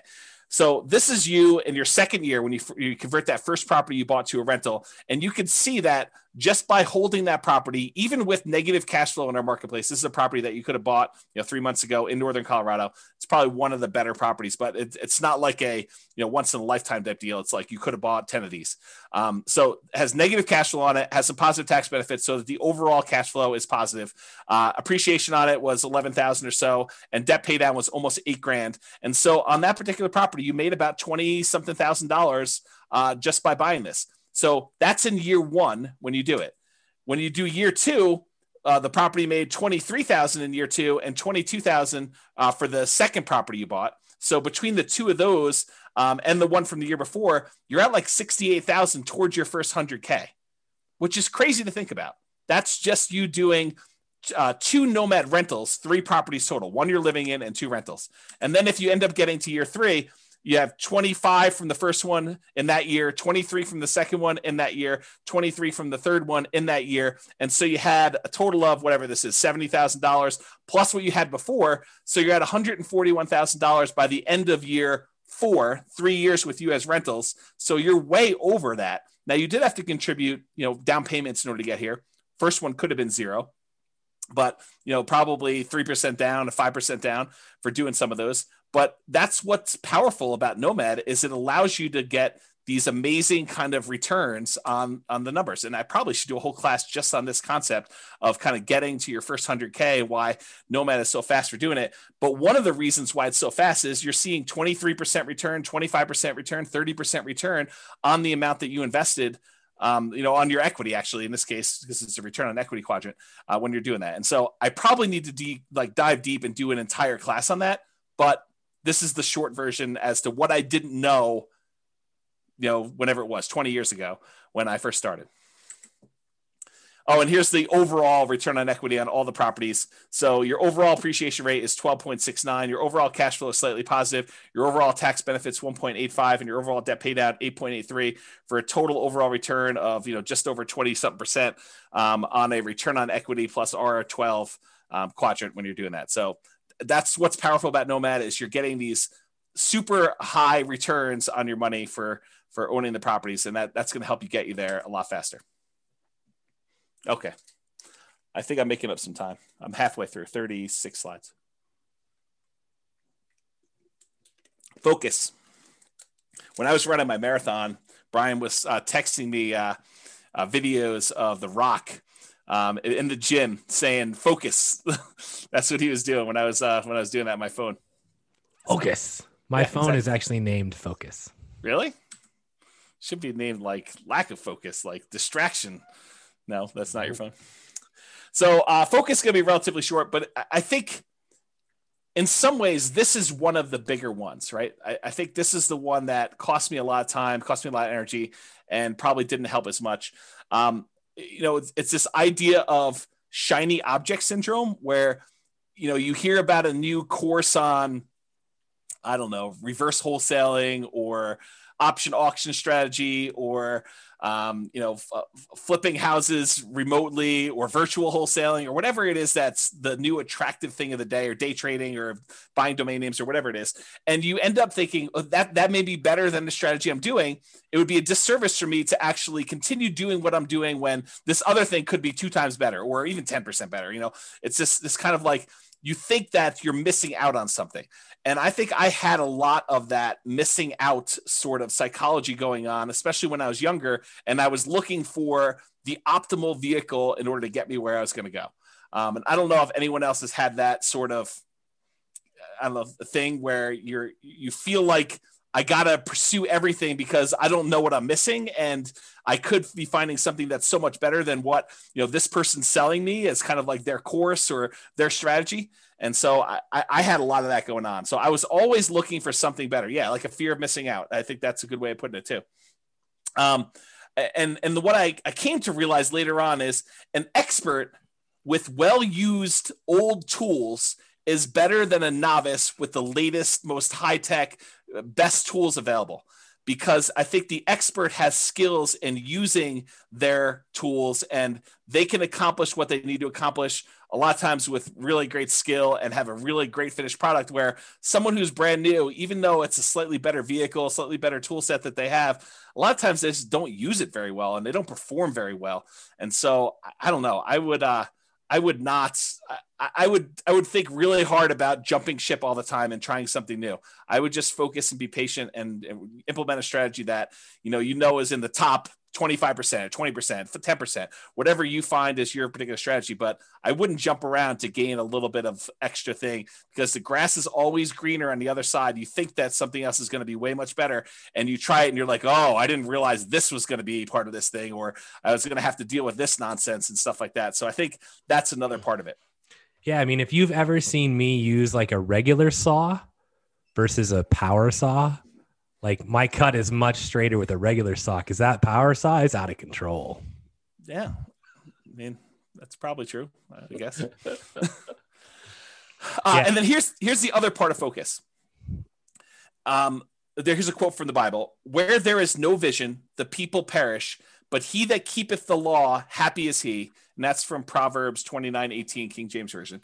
And I think about this a lot, because I think about how it was hard for me, and I think it's hard for a lot of people, that unless somebody lays out the entire plan in detail and thinks through the entire project and like says, these are the steps, this is where you'll be, this is what you need to do, I think for most people, it's hard for them, especially when they're brand new and they don't know what they don't know. They don't know what they're missing. They don't know what they need to do until someone lays out that in detail. It's really hard for you to have the vision of what you need to accomplish and how it gets you to your goal. And so this occurs to me, like when we started teaching Nomad, I realized right away that I need to put out, even if you guys don't use the 10-year plan of buying 10 Nomad properties, you need to have at least seen a 10-year plan so that you know, hey, someone has thought this whole thing through, and this is how you can get from 0 to owning 10 rental properties and what those numbers look like. Now, you may decide you only want to do 1 or 2 or 3 or 4 or 5 or whatever it is, but at least someone has laid out, 10, Brian says, but someone has laid out the entire plan for you and given you a vision. This reminds me of like someone who is trying to build a house without creating a blueprint first, or without creating some type of plan. It's like, does this board go here? Well, I don't know. I mean, unless you have a plan, you don't know if a board does go there or not. Maybe it should go there. Maybe it shouldn't go there. But until you have a very detailed, thought through, organized plan where you know all the pieces fit together and how they fit together and what order they fit together, you can get lost in this thing where you lose focus. You just don't know what you should be doing. So I think it was really challenging for new investors to kind of develop or see that a detailed plan in the future. So that's why we ended up teaching the Nomad the way we do. It's one of the reasons why I wrote the financial planner software, is because there wasn't anything available that made it easy for us to develop these plans and change assumptions and do all that. And then it's one of the reasons why I wrote literally the blueprints, so you could take your plan and I walk you through what happens at different stages, all these different significant events and stuff like that. So I'm trying to help you with your vision process, because I think that was something that was lacking for me. I thought my vision was this $100 a month times 100 houses. And if I had run those numbers through the real estate financial planner software, I would have saw really early on that was going to be problematic, especially if I did any type of stress testing whatsoever on those. So you want to add something to that, Brian, before I go on to the next one? No, spot on. Oh, you wanted me to add something because you were thirsty. Sorry. Well, I figured I would just ask that. And on a related note, I think this focus and the grass is always greener, I think those are related. But when I was first starting off, what I was told by all the people I talked to and all the books I read is cash is king. And I also heard cash flow is king. And so it was sort of like this somewhat contradictory advice, but I took cash flow to be king more so than cash. And maybe it was because I could see how I could generate a little bit of cash flow. I had a hard time seeing how I was going to generate large amounts of cash quickly to do stuff like this. So when I first started, it was still challenging in our local market, just like it is today, maybe a little bit less challenging, but not much, to find properties that had positive cash flow. It wasn't easy to do, especially quality properties. So I was doing things just like we teach in like the cash flow workshop class to improve cash flow. I was focusing on doing a lot of those things. The things that I was primarily doing was buying properties as, BRRRR, the buy, rehab, rent, refinance things, and also creative financing, because I didn't have 20 to 25% down payments. Maybe I could have scraped together 1 or 2 to do that. But after that, I was done. I mean, I would have been done buying. And so that was really hard for me. And I wanted to acquire more than just one property that had $100 a month cash flow. I was trying to do this fast. And I think that was actually one of the things that I probably made a mistake is I think I was trying to rush financial independence. I was trying to get there really fast, pushing it really, really hard to do that. And it's hard because I could see why some people might think it's conflicting advice when, Brian and I tell you, you got to work hard, you got to push really hard, you got to do it. But then I just told you that I think I rushed financial independence, but I don't see them as conflicting because they're definitely both true. I don't know if maybe Brian has some insight, but I could see that they're different in my mind enough, and I'm not sure how to vocalize that. Yeah, I think I think the second part of that is, being smart and not over pressing to like ruin your chances.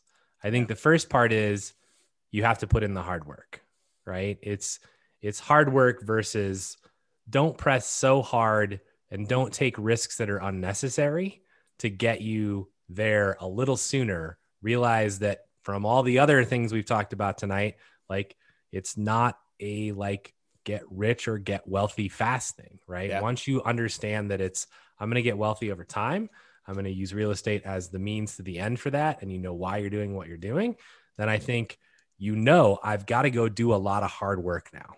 Right. And, as an example to this, right, someone asks, with the huge seller's market, houses going thousands above asking price, what is the best way to find a property at a fair price for Nomad? Right. And James may have a completely different answer, but my answer is hard work. Freaking every property that comes on the market, analyze it. If it looks decent, go see it. Like, that's literally how you do it. It's just effort. It's like you continue to go until you find what you want and you never give up. Like, that's all that, like, that is literally the entire secret to my existence. Like, that is like the secret to all of my success, is that when people tell me it's not going to work, you're not going to make it, I'm like, whatever, see you when I get there. And then I just put the pedal down. Yeah, I'll answer that question slightly differently. And I think in our market right now, in order to do that, I would say you're not trying to buy 12 properties right now. Although the crazy thing is we could see appreciation and rents increasing for the next decade or more. And I would have made a mistake doing this. But I think if you're just trying to acquire one property, you're buying something that has good long-term economics. I think that's what you're trying to focus on, is buying something of quality that you would want to have in your portfolio 30 years from now. And it's possible that that property will have a dip in the short term, but I think over a very long period of time, if you pick a property of quality that is likely to have really good long-term economics, even if you're paying a small premium today, it's going to be cheap in the long run. And I think that's part of how I look at it now. Yeah. Yeah. So Dan says working hard does not equal rushing. Yeah. And Hunter says, that's actually a super interesting point. Thanks for pointing that out. In many ways, that's how I've interpreted hard work. Right. And it's not about how fast you can get there. Right. Like, if you were hiring an employee, would you rather have the person that rushed to get their job done, or would you rather have the person that did their job really well, but they both worked equally hard, but one rushed? Which one do you think has more mistakes, and which one do you think is the long-term employee? That's the person you want to be. Yeah. Yeah. That's definitely some good points about that. I mean, there's a lot of nuance and subtlety to some of this stuff. And I think that, especially since I've identified some, if I can get beyond the emotional attachment I have to some of these points and the kind of like carnage associated with it for me, I think there's some real good lessons for us to continue to repeat in the future for NCRAG. But I think, I just need to work on, I think, getting beyond that. Yeah. Unless there's something else, I'm going to continue on with this slide and then move and stuff though. So when I was doing a lot of the BRRRR and creative strategy stuff, we could have found some deals that had good cash flow, that had decent cash flow. The challenge I had was those were really rare. They were like super infrequent of finding ones that were decent cash flow on that. So the challenge I was suffering with was I knew I needed a certain number of properties, 100 properties for me if I was just going to do $100 a month, and I was, and I was going to try to do 10K a month in passive income, or 200 if it was me and my partner, or I need to do $200 per month and have 100 of these. So for me, I had to get to this big number, and I was thinking to myself, if our pace is 1/10 of what it was, because I'm really selective in the properties that I'm buying with these things, it's going to take me forever to get to 100 properties or 200 properties. And that was one of the things I struggled with early on, is this idea of acquisition pace and deal quality. And I think I landed on the side of pace, at least for a period of time. And I think that hurt me. And I think if I had to do it over again, I'm not sure I would do it exactly the same way. I think I would have done more, having done it again a second time. I have done it with quality. I've done it with more quality type stuff than I have than pace and just adding stuff to my portfolio because I could. So that's something to kind of remember. And this is a slide. I won't go into a ton of detail. This was in the cash flow versus appreciation class. And it talks about how markets historically, some of them have had really good appreciation. Some of them have had really good rent appreciation. There are some that have had negative appreciation, but really good rent. And so it's like, this is a breakdown of how many existed for each breakdown of market. And go watch that class, because I did a much better job of explaining that in that class. And this is probably a topic for more conversations. But what I did also want to point out is, just because a market had great appreciation in the past and great rent appreciation in the past does not mean in any way that is going to continue in the future. I think that you need to understand what is driving some of these things and try to look into the future as best you can, because it's really hard to do, and try to say, Do I think that this is going to be a property that over a very long period of time is going to have very positive economic kind of like perspective, or a very good economic benefits of owning for a long time? Short term, it's really hard to predict. Long term, it's really hard to predict. But I think that's part of what you're trying to do, is trying to evaluate, where this will be at some point long in the future. And on that note, do you want to say something, Brian? Speaking of reserves, do you have a tool or chart evaluating the portfolio risk? That's a question. Yes. So in the Real Estate Financial Planner, there's probably 2 or 3 really good charts for risk evaluation. One of them is debt to net worth. The other one is a new chart. I'm not sure if you even gotten an email on it yet. It's liquidity, or account balances to debt. I think that's the other chart. So it shows you a measure of like how liquid you are in your account balances compared to your debt load. And then another one is the number of months of reserves for your entire portfolio. It adds up all the expenses on all of your properties, including rentals and owner occupants. It adds up all the expenses you have programmed in there for your personal like living expenses. And it tells you how many months you have of reserves for all those things for the entire portfolio. And you can see your kind of like reserve balance over the course of 40 years or 60 years or whatever you're running there. And I think that's another interesting metric. And there's more coming. Okay. Past is not equal to future. So, we talked about this idea about appreciation to past does not mean appreciation is going to be in the future. Cash flow to past does not mean it's going to be cash flow in the future. Just because a market has done well doesn't mean it will do well for you in the future. Just because a market has done poorly in the past doesn't mean it won't do well in the future. You need to try to understand the why behind it, which is really difficult to do, especially with unprecedented times. And we're not really sure like what's going to be the major factor in things and how those are all going to play out, but you have to do the best you can. And you may still be wrong. And I think that was a major thing that I had a problem with early on, is I had a fear of being wrong. And I think that still comes up today. I think that's part of the ego thing, right? Like being wrong and a feeling like I should have known. And I think that's definitely an issue I have going forward. But, maybe you're better at that than I am. I think the goal is to buy something with long-term positive prospects. Try to put the odds in your favor. Doesn't mean that you're not going to make mistakes. Doesn't mean that you're not going to fail. But I think trying to put odds in your favor and making reasonable size bets. Don't bet the farm because it's 51% in your favor. I think that's another key part of this. And that's one of the reasons why I like the Nomad strategy, is that you can actually keep big reserves and buy a property and get really good returns on the small amount. And if something starts to go against you a year later, you can actually buy in again and take a better bet, because now the odds are even more in your favor because you're buying at a bigger discount or buying a slightly different market, or whatever you have to do in order to continue to buy and acquire things correctly.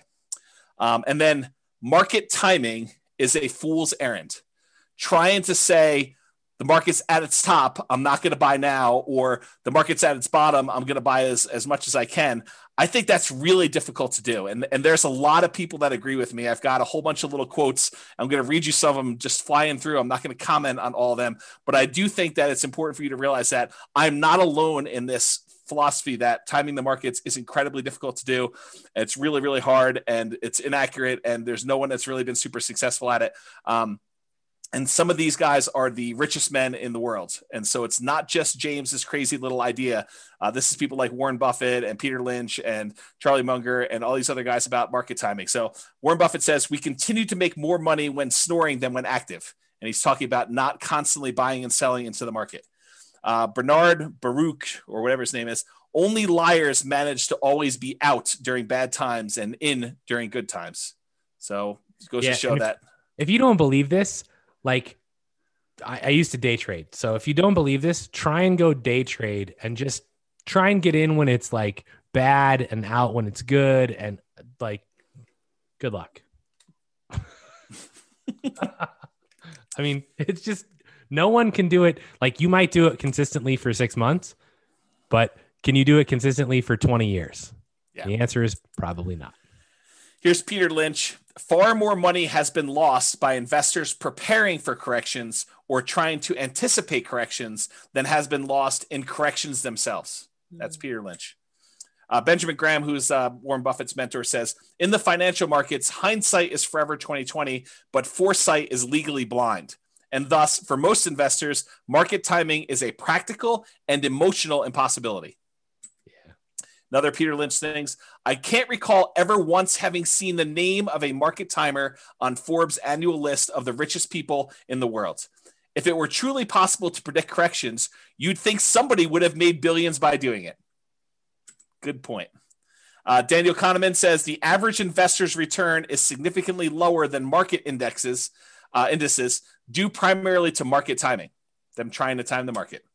And we've discussed that before in class. I've shown stats on like, hey, people tend to get out too early and they don't hold, and then they try to buy back in and it's already higher and they end up losing the entire game. Totally agree. John Bogle, the inventor of index funds, basically says the idea that a bell rings to signal when investors should get into or out of the stock market is simply not credible. After nearly 50 years in this business, I do not know of anybody who has done it successfully and consistently. I don't even know anybody who knows anybody who has done it successfully and consistently. Yet market timing appears to be increasingly embraced by mutual fund investors and the professional managers of fund portfolios alike. And I think that applies to the real estate market as well. Here's another Warren Buffett quote. We've long felt that the only value of stock forecasting is to make fortune tellers look good. Even now, Charlie and I continue to believe that short-term market forecasts are poison and should be kept locked up in a safe place away from children and also from grown-ups who behave in the market like children. And part of that comes back to like the shiny object syndrome, right? Yes. You're like, oh, I'm doing this. Oh, that looks really good over there. I could make more money. And then you switch. And then guess what? You're getting in and out at the wrong times because you're just switching. Right? Totally agree. Don't time it. And I think that was something early on. I think really early on, I didn't realize that there was like market timing. I was like, I'm here now. I'm going to invest. I'm going to just do this, because I don't think a lot of books were talking about market timing back then in the real estate side. It took me a while to find the stock stuff. Okay. But I think that was one of the things. And then eventually I was like, yeah, maybe you can time this. Maybe I should go and find a market that has better economics and try to do it there. And, there's a whole bunch of weird stuff. Alan Abelson says, do you know what investing for the long run, but listening to market news every day is like? It's like a man walking up a big hill with a yo-yo and keeping his eyes fixed on the yo-yo instead of the hill. Our market goes up and down, but it tends overall to go up in general. Henry Earl Singleton says, I don't believe all this nonsense about market timing. Just buy good value, and when the market is ready, that value will be recognized. I think that's the concept we're looking for here, is buying something of quality. Jonathan Clemens says, what to do when the market goes down? Read the opinions of the investment gurus who are quoted in the Wall Street Journal. And as you read, laugh. We all know that the pundits can't predict short-term market movements, yet there they are, desperately trying to sound intelligent when they really haven't got a clue. And I'll comment on luck. And I didn't want to disagree with you up front, Brian, when you said that. You said something about luck, and I had a slightly different interpretation of luck, but I wanted to just point out like how I look at it on this slide. The role of luck and good fortune has been significant. I think, if I could look back in time, if I was shifted a certain number of years, I think my strategy might have actually been successful. But I don't want to reflect on that and kind of, I don't know, like if I hadn't been acquiring up before a major market correction, I think it would have been slightly different. And so part of that is luck, right? Because you don't know that's coming. So I should have been more prepared and like looking back and saying, okay, what could I have done differently? Even if I had picked a bad time in the marketplace, I should have been more prepared personally, mentally, financially, definitely emotionally, for an inevitable bad luck and bad fortune, kind of like a stoicism sort of philosophy of, this is going to happen, guys. I mean, market corrections they're going to happen. Portfolio values are going to go down. Rents are going to go down. You're going to have unrealistically high expenses on a property or 2 or 5 or 10. You're going to lose your job. Someone's going to get sick. I mean, these things are almost inevitable.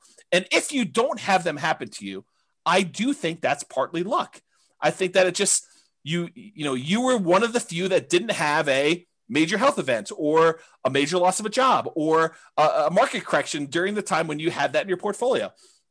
And so I think going in here thinking that that's not going to happen to you, that you're going to invest and the market's not going to correct, I think that's folly. I think that you should mentally, physically, financially, emotionally prepare for having that sort of correction and thinking it through as to what that looks like and what can you do about it. Being smart, in my opinion, is planning for these things, whether they happen or not. If you don't have them, you're lucky that they didn't happen for you, not that you were lucky that things went well for you. I don't know. That's sort of how I look at it. And I'll point out like 2 more points. That I don't know if Brian wants to comment on some of this. Even amazing businesses become distressed. That's largely what the value investing community is talking about. They talk about waiting for great businesses to have some type of temporary setback and buying in at those times. So even if we have this great real estate business, you can expect at some point that it's going to experience, at least at some level, some distress. Now, I think part of it is preparing yourself for that distress and realizing that this is not a knee-jerk time for you to get out of the market. And I'm talking to myself, by the way. This is not a knee-jerk time for you to get out of the market and, for you to not be prepared to kind of weather the storm. I think that that's the time for you in some ways to double down and buy in, or at least kind of like prepare yourself for that period of time that you have to do that. So we are off. This final thing I'll say about this, and I'll let Brian kind of comment. We're often making decisions with incomplete information and subjective, very personal biases. So we believe certain things about what's going to happen, how it's going to happen, and stuff like that. I think they're very subjective. I think they're very personal to us, and they could be based on historical experience. They could be based on you not knowing. I mean, they could be based on just things you've heard, how you were raised, all that other stuff. But we're never going to have a complete 100% view of everything that's going to happen, everything that has happened, everything that could have an impact. And so you have to get good at making decisions in partial darkness. I don't know, Brian, do you want to comment on some of that? Yeah, I don't know what your disagreement with my definition of luck was. I think you just said something like, you weren't lucky or something like that. And I think that everybody has some aspect of luck, right? Maybe it was when we have to go rewind it if we're going to do that, but it was something about how you just happened to be investing during a time when everything has gone really, really well so far for you. And I think you're planning for a rainy day, but if you had started at a different time, it might not look exactly the same. Maybe that's what it was. I don't think it would look exactly the same. I think I was in a position where had I even started in 2007, which, Dan even makes a comment, right? In here, the advantage of real estate as compared to stock is that you're dealing with a real tangible asset. A big chunk of my portfolio was bought just before the 2007 burst. It never affected us because rents were coming in and we weren't selling the properties, right? So they had enough, I assume, in reserves to cover whatever was happening. And obviously in depth about my situation, but my guess is that if I had bought a bunch of properties in 2007, I would still be okay, right? But I think there are definitely events. And I think this is the hard part about life, right? So in poker, you could be holding kings and I could be holding aces, and we could literally turn our cards up. I would shove my entire, pot in, my entire bankroll in every single time against you. Because I would win. I would win every single time. Right. And I'm an 81% favorite, roughly. It's 80 point something, but I'm an 81% favorite. And what poker players and what investors and what I think people in real life don't realize is that odds are odds based on an infinite amount of time. And so literally for my entire lifespan, it is possible that James just every single time his kings beat my aces. And this happened at the poker table as well. But it's you literally see this. And so this is what makes investing or poker playing or anything really difficult, because if I go to the poker room for a year in a row and every time I make the right decision, I get not rewarded and James wins all the money. Yeah. And I'm like, I'm making the right decision. And it turns out I could be the best poker player in the world, which I am not by a long shot. Right. But I could be, but I would never actually realize it or have any physical evidence to show me this. Yep. And so I may be the best real estate investor in the world and I invest at perhaps the wrong time. And then I get totally hosed by the market or some exterior factor. And then I just quit. And I never actually become to realize. And the problem is, even in my lifetime, I may not realize it because it's based on an infinite amount of time. Right. And this is what becomes a real just mess with your mind in poker, because you're like, Then you start going, am I making the right decisions? If I'm making the right decisions, why am I not winning? And then you start changing what were great decisions into subpar decisions. And now you're making subpar decisions and you continue to lose and you make even worse decisions. And it's just downward spiral. And this breaks more poker players and more investors than you care to imagine. Yeah. So even in real estate, like looking back at what happened in the past, you don't know what was the right decision a lot of times. And you don't know what were the things that led to your demise. And so you can look back and think to yourself, okay, I thought this was correct. Should I repeat this in the future? Should I do this again? Or is that the wrong thing to be doing? And that's what caused me to fail last time. And it's really hard because you could have done the right thing and that still could have been the cause of your demise. And so that's what's really hard. Yeah. And A. Lester Buck III just posted about ergodicity. Yeah. Which I know is, near and dear. And I still have that in my inbox to watch that video from like a year ago. I'll get to it. But the actual path can wipe you out, even if you're making the good bet. That's right. This is where, if you read any of, Malcolm Gladwell's books, it's like, who are the great hockey players? It's the people that got lucky and were born in a certain freaking month. Right. I mean, it's part of that is luck. Why is Bill Gates where he is? It's because he was born at a certain period of time, had a certain opportunity, was at a certain location that had a computer in their school, and that was everything. Right? I mean, there's other things that go into it, but without that, it probably doesn't happen, even if you had everything else.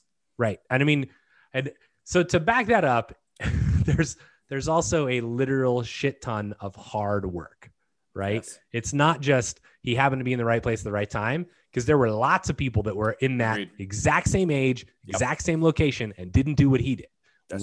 What made him different? He worked really freaking hard. And I can attest to this from having seen him work. Yeah. So, nomads have the good fortune of being in America with our mortgage rules. Jason says, suck out for the win. Yes, James definitely has a good luck in the poker realm. So, would you recommend for someone just getting started, is it worth putting the first couple of properties in an LLC or just use an umbrella policy? So all the LLC and asset protection classes are posted. So go watch those. That is a 15-hour answer. Yeah, there's literally 7 hours of stuff on there. Just two classes from Brian and one class from me. Yeah. And the short answer is maybe. So deeper understanding of income and expenses, really understanding the economics of income and expenses on your property. I think that was something I was missing. I had much more of a macro view than a micro view of a lot of that. What actually impacts and affects your income? What impacts and affects your expenses on a property? Can you do things to help rent go up? Can you keep expenses down? And this is largely that whole capital expenses class Brian taught.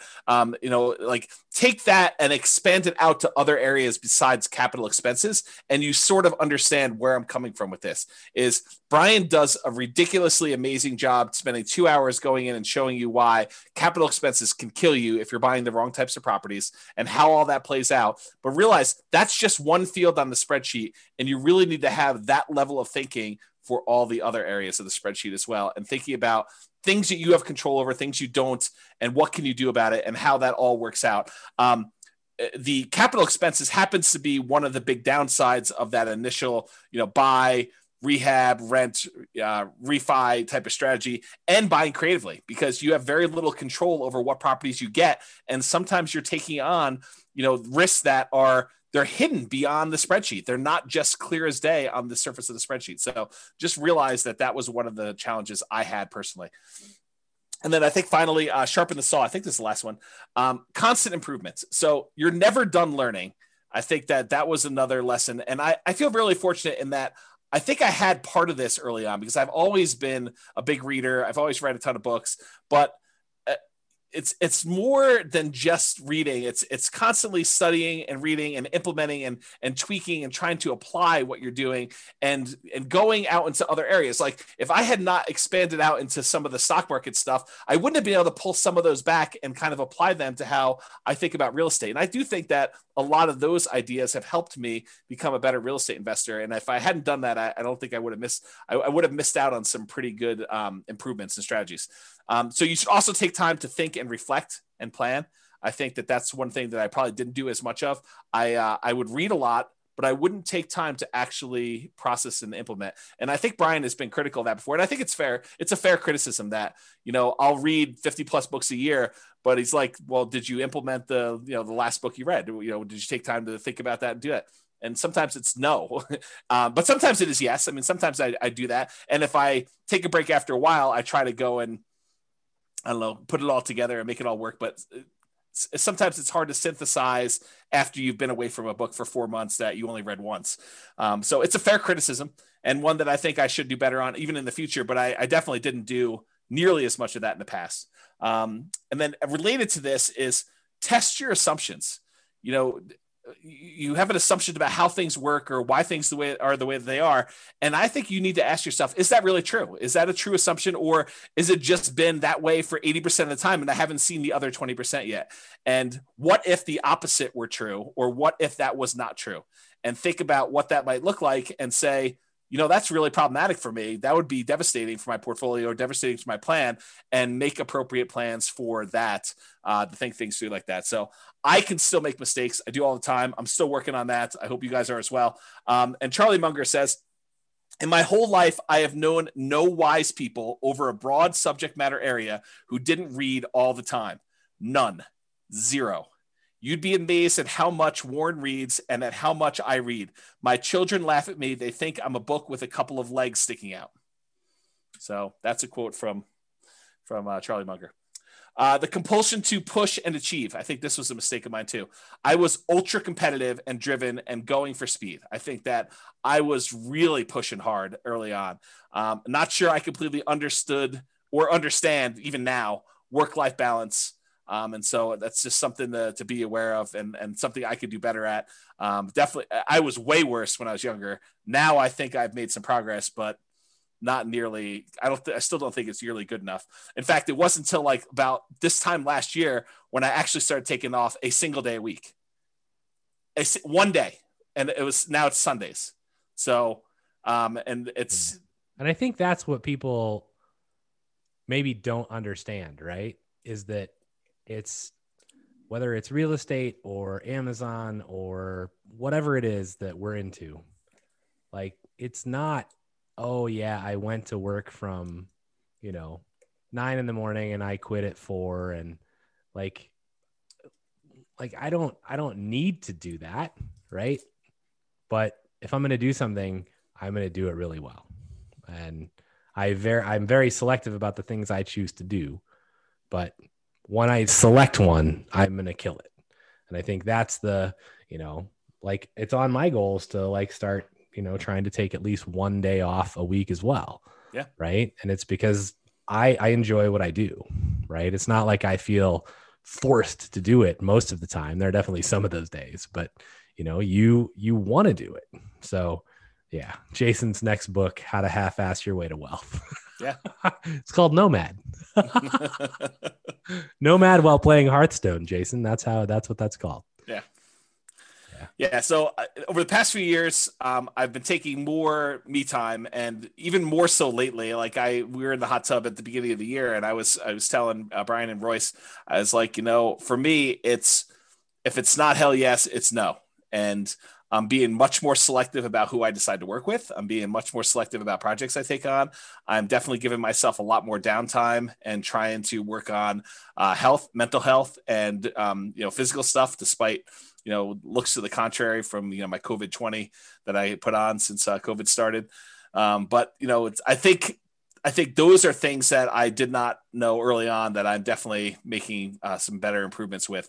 And once you get your first 100K, I think it's easier to try to find balance once you've made some significant progress towards your goals, because then that's sort of takes some of the pressure off of you to do all of it yourself. Is that you've got some asset base that's growing, and now you can afford, for lack of a better term, but I think it's a pretty good term, for you to kind of let that do some of the lifting for you to get you where you need to be.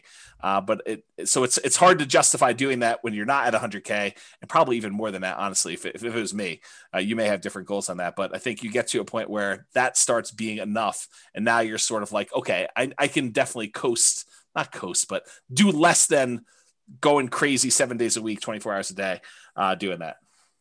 And I'm trying more not be stupid now than to be smart. And I know that sounds like a weird thing, but I'm just trying to avoid making major mistakes. And if I had to do it over again, I bet you I would take that approach a little bit more rather than trying to be the smartest guy in the room or associate with the smartest people in the room and try to make really smart decisions. I might try to just not make mistakes and avoid losing and sort of put myself in a position to let myself win rather than forcing a win. I don't know if that's a good way to think about it.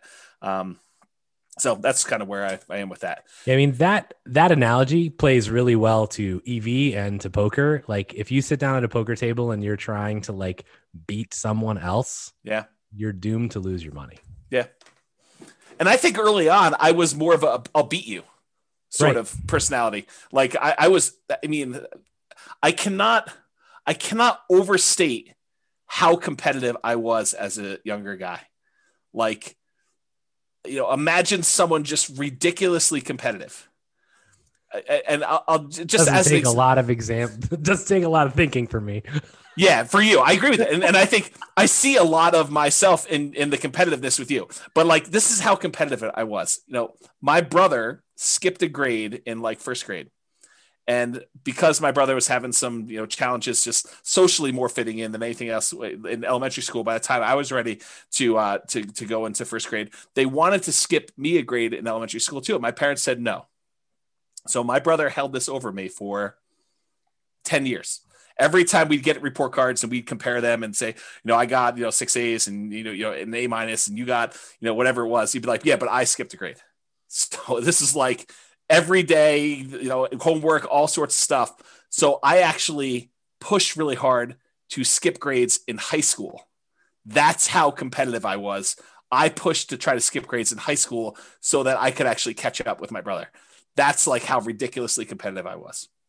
So to kind of give you an idea of what that looked like. And not that I'm encouraging that because I've totally gone the other direction where I'm just trying to so Brian, you own chess. I'm not even going to play you because I don't even want to start the competition with playing chess. So I concede. It's all you. You own the chess space. So that's sort of what it is. So, yeah.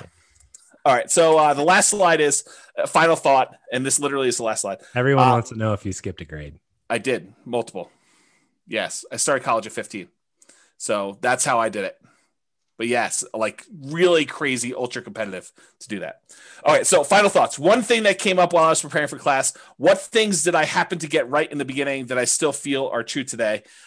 That's sort of like the opposite of what do I wish I knew when I started? It was sort of like, well, what things still are true today that were true back then? That could probably be a whole different class. I didn't write that down, but I thought that was an interesting kind of like side note that occurred to me while I was doing this. All right. Only 11 minutes over. So far. Any final questions? So I got lots of comments. Oh, okay. So I think, on the reading thing, it's very interesting, right? Because James acquires lots of knowledge and breadth of knowledge and reads a ton of books. And I read books almost out of necessity. So tried to make him spit his juice out. But I will say that, one easy way to avoid reading as much as James is have a best friend that reads as much as James does, and then sit in a hot tub with him and tell him your problems. And then he can tell you all the books you should read. And then you tell him, well, what's the point of that book? And he tells you the 5-minute synopsis, and now I don't have to read shit. Right. I mean, you speak the truth because I think you're 100% correct. If you've got someone else who's reading 50 to 100 books a year and they have decent retention and they're relatively good at, I recognize that particular issue you're having. Let me tell you about 4 different resources for that. And here's what they say about them. I don't know. That's super helpful. I think I wish someone was like that for me. I mean, I wish I had someone that could read 50 to 100 books. I would have to read like 500 books a year. Right. Yeah. Because I would first have to read every book you've ever read, and then I would have to read 500 more a year in order to have a breadth wide enough to like be useful. Yeah, so that's crazy. But yeah, I mean, and I think really, I mean, I say that somewhat in jest, but I mean, James is an amazing resource, like not just for real estate stuff, but I mean, he's just an amazing best friend and amazing resource in general. But I think my overall point in that is you need to surround yourself with people like that. Like, this is part of not failing as hard when you fail, is if you have people around you who are like, okay, you know, I understand what you're going through. Let's talk about it. And you can at least, if nothing more, than get it off your chest, which James hates to do.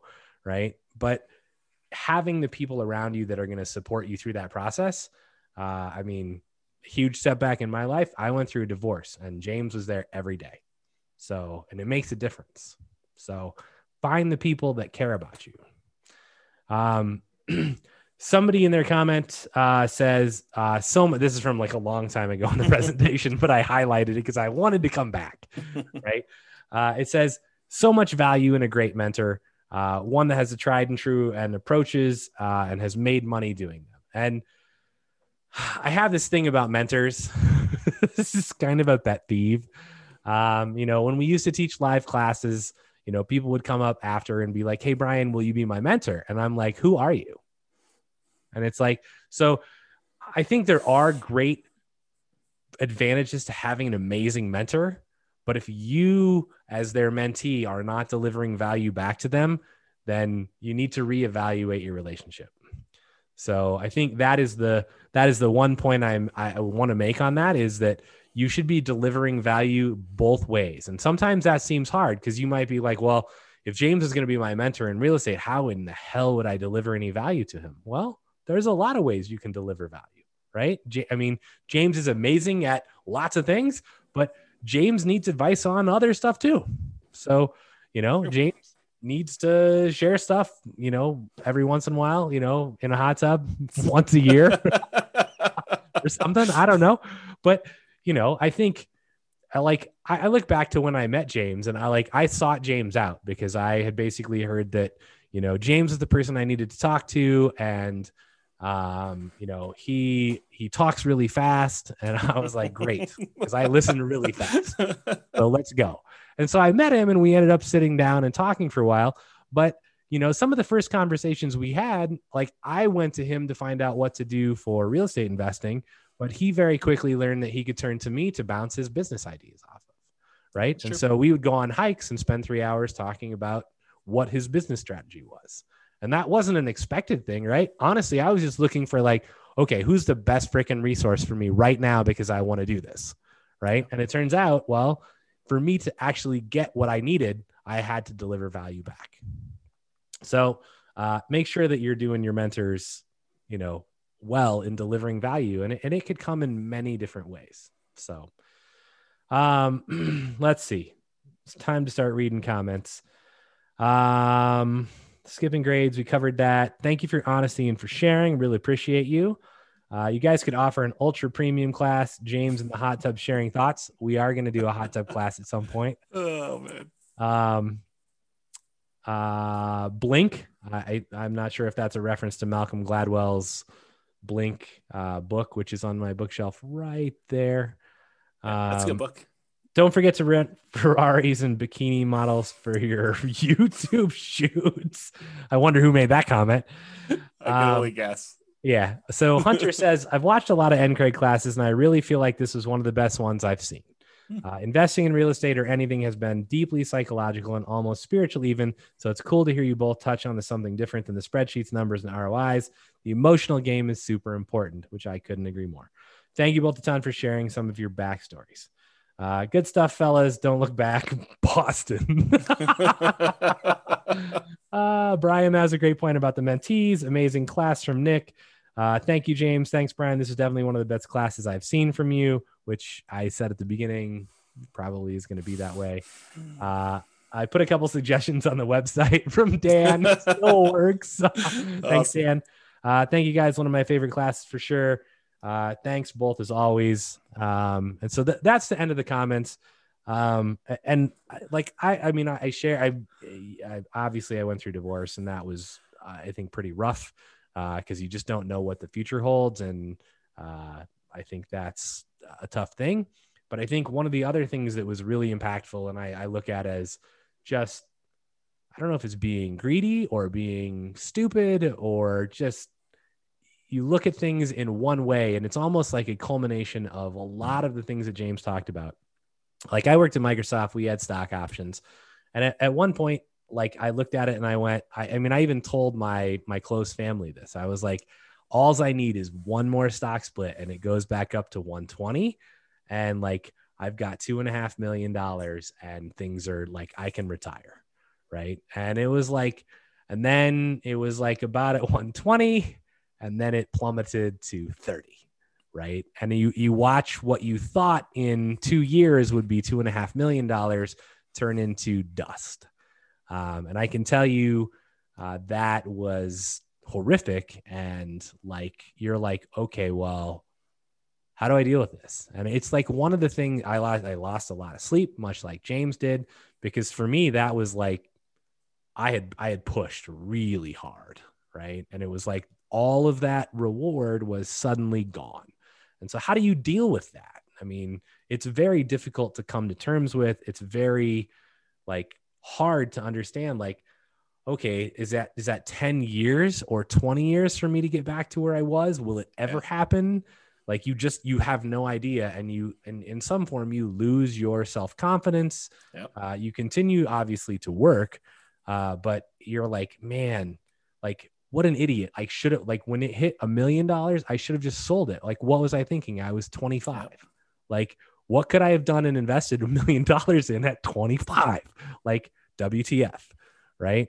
So, and Jason says, you know, hey, is that why you don't invest in stocks now? And the answer is no. I think my answer for that is, like, I have zero control over the stock market. And I've done long-term investing and very, very, very short-term investing, like down to the hours, and had the SEC like call me on the phone and be like, you owe us money. Like, you can't do what you're doing. And I'm like, call me in 3 days, click. So, you know, I think, you know, that part of it is I can control a lot more of the real estate that I invest in a much more detailed way. And it's, for me, it became put all of my eggs in one basket that I deeply understand and watch that basket very closely. Yeah. And it's not like I don't have other sources of income, right? I mean, we obviously have an Amazon e-commerce business that does really well, but you know, it's, you know, over time I develop multiple sources of income. So, and I think that's prudent for every single one of you. Every time you buy a house, it's another stream of income. So, you know, continue to do that. So, Carlos says, thank you so much. Best class ever. Thanks a lot for sharing your experience. Jason says, makes sense. Thank you. And then great advice as always. Thank you so much. So I don't know that I have anything else except get out there and buy some houses and work your ass off and get wealthy slowly. Yeah. All right. I feel a lot better now. I mean, now that it's done, although I still feel sensitive, like it's out in the world, but hopefully it helps some people. So I appreciate you guys being on here and allow me to do that. So thank you. I think it helps a lot of people. I think this is like the better version of the Halloween class that we've taught, where it's like, what could possibly go wrong with your investments? Your house could burn down. People could cook meth in your property. Yeah, I think that's like the reason I don't like that class. It's like a bitch session for everybody's like complaining. And that's like the person who comes there for the first time, who's got like the littlest bit of hesitation over like, you know, toilets and tenants calling them. They hear these horror stories and it's like, well, I'm never investing in real estate. I mean, you saw me, I like failed. I came back. I mean, it's possible I could fail again. I don't think so, but you know, I think that's the better version of, you know, it's not, you know, tenants calling you at 3 o'clock in the morning, you know, especially if you have property manager. So, yep. I don't know. Yeah. Okay. We got love for you guys. Thank you, James. Thank you, Brian. Excellent class. You guys are all very welcome. So I hope I at least helped somebody. And you know, I don't know. I feel a lot better now than I did at the beginning. Stay hard. Oh, that's good. It's David Goggins. Go read the book. Thank you again, James and Brian. I appreciate you guys sharing both your hardships and your successes. You bet. You're more than welcome. So, all right, awesome, guys. Well, I'm gonna go grab myself an ice cream. Feel a little better about myself. Boston. So, listen to Boston. Yep. Yeah, that's what Mitch says. All right, guys. Have a great evening. Thank you for being on. I do appreciate it. Thanks, Brian. Thanks for your insight and addition to the class. I really do appreciate that. And I will see everybody next week. I will talk to you all soon. Have a great night, everybody. Later. Bye-bye for now. Bye. With home prices up, mortgage interest rates up, and rents up, but not quite enough to counteract the higher prices and interest rates. Cash flow on rental properties in Casper is harder than ever.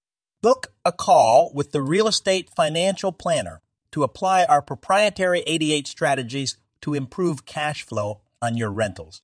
See the show notes for a link to schedule your call and improve your cash flow today. If you're a real estate agent, lender, or professional in Casper that wants to help our real estate investor listeners, consider reaching out to learn about collaboration opportunities with this podcast. We'd love to add more value to our listeners by having you assist our investors buy, sell, and finance their real estate investments. See the show notes to schedule a call to discuss collaboration opportunities.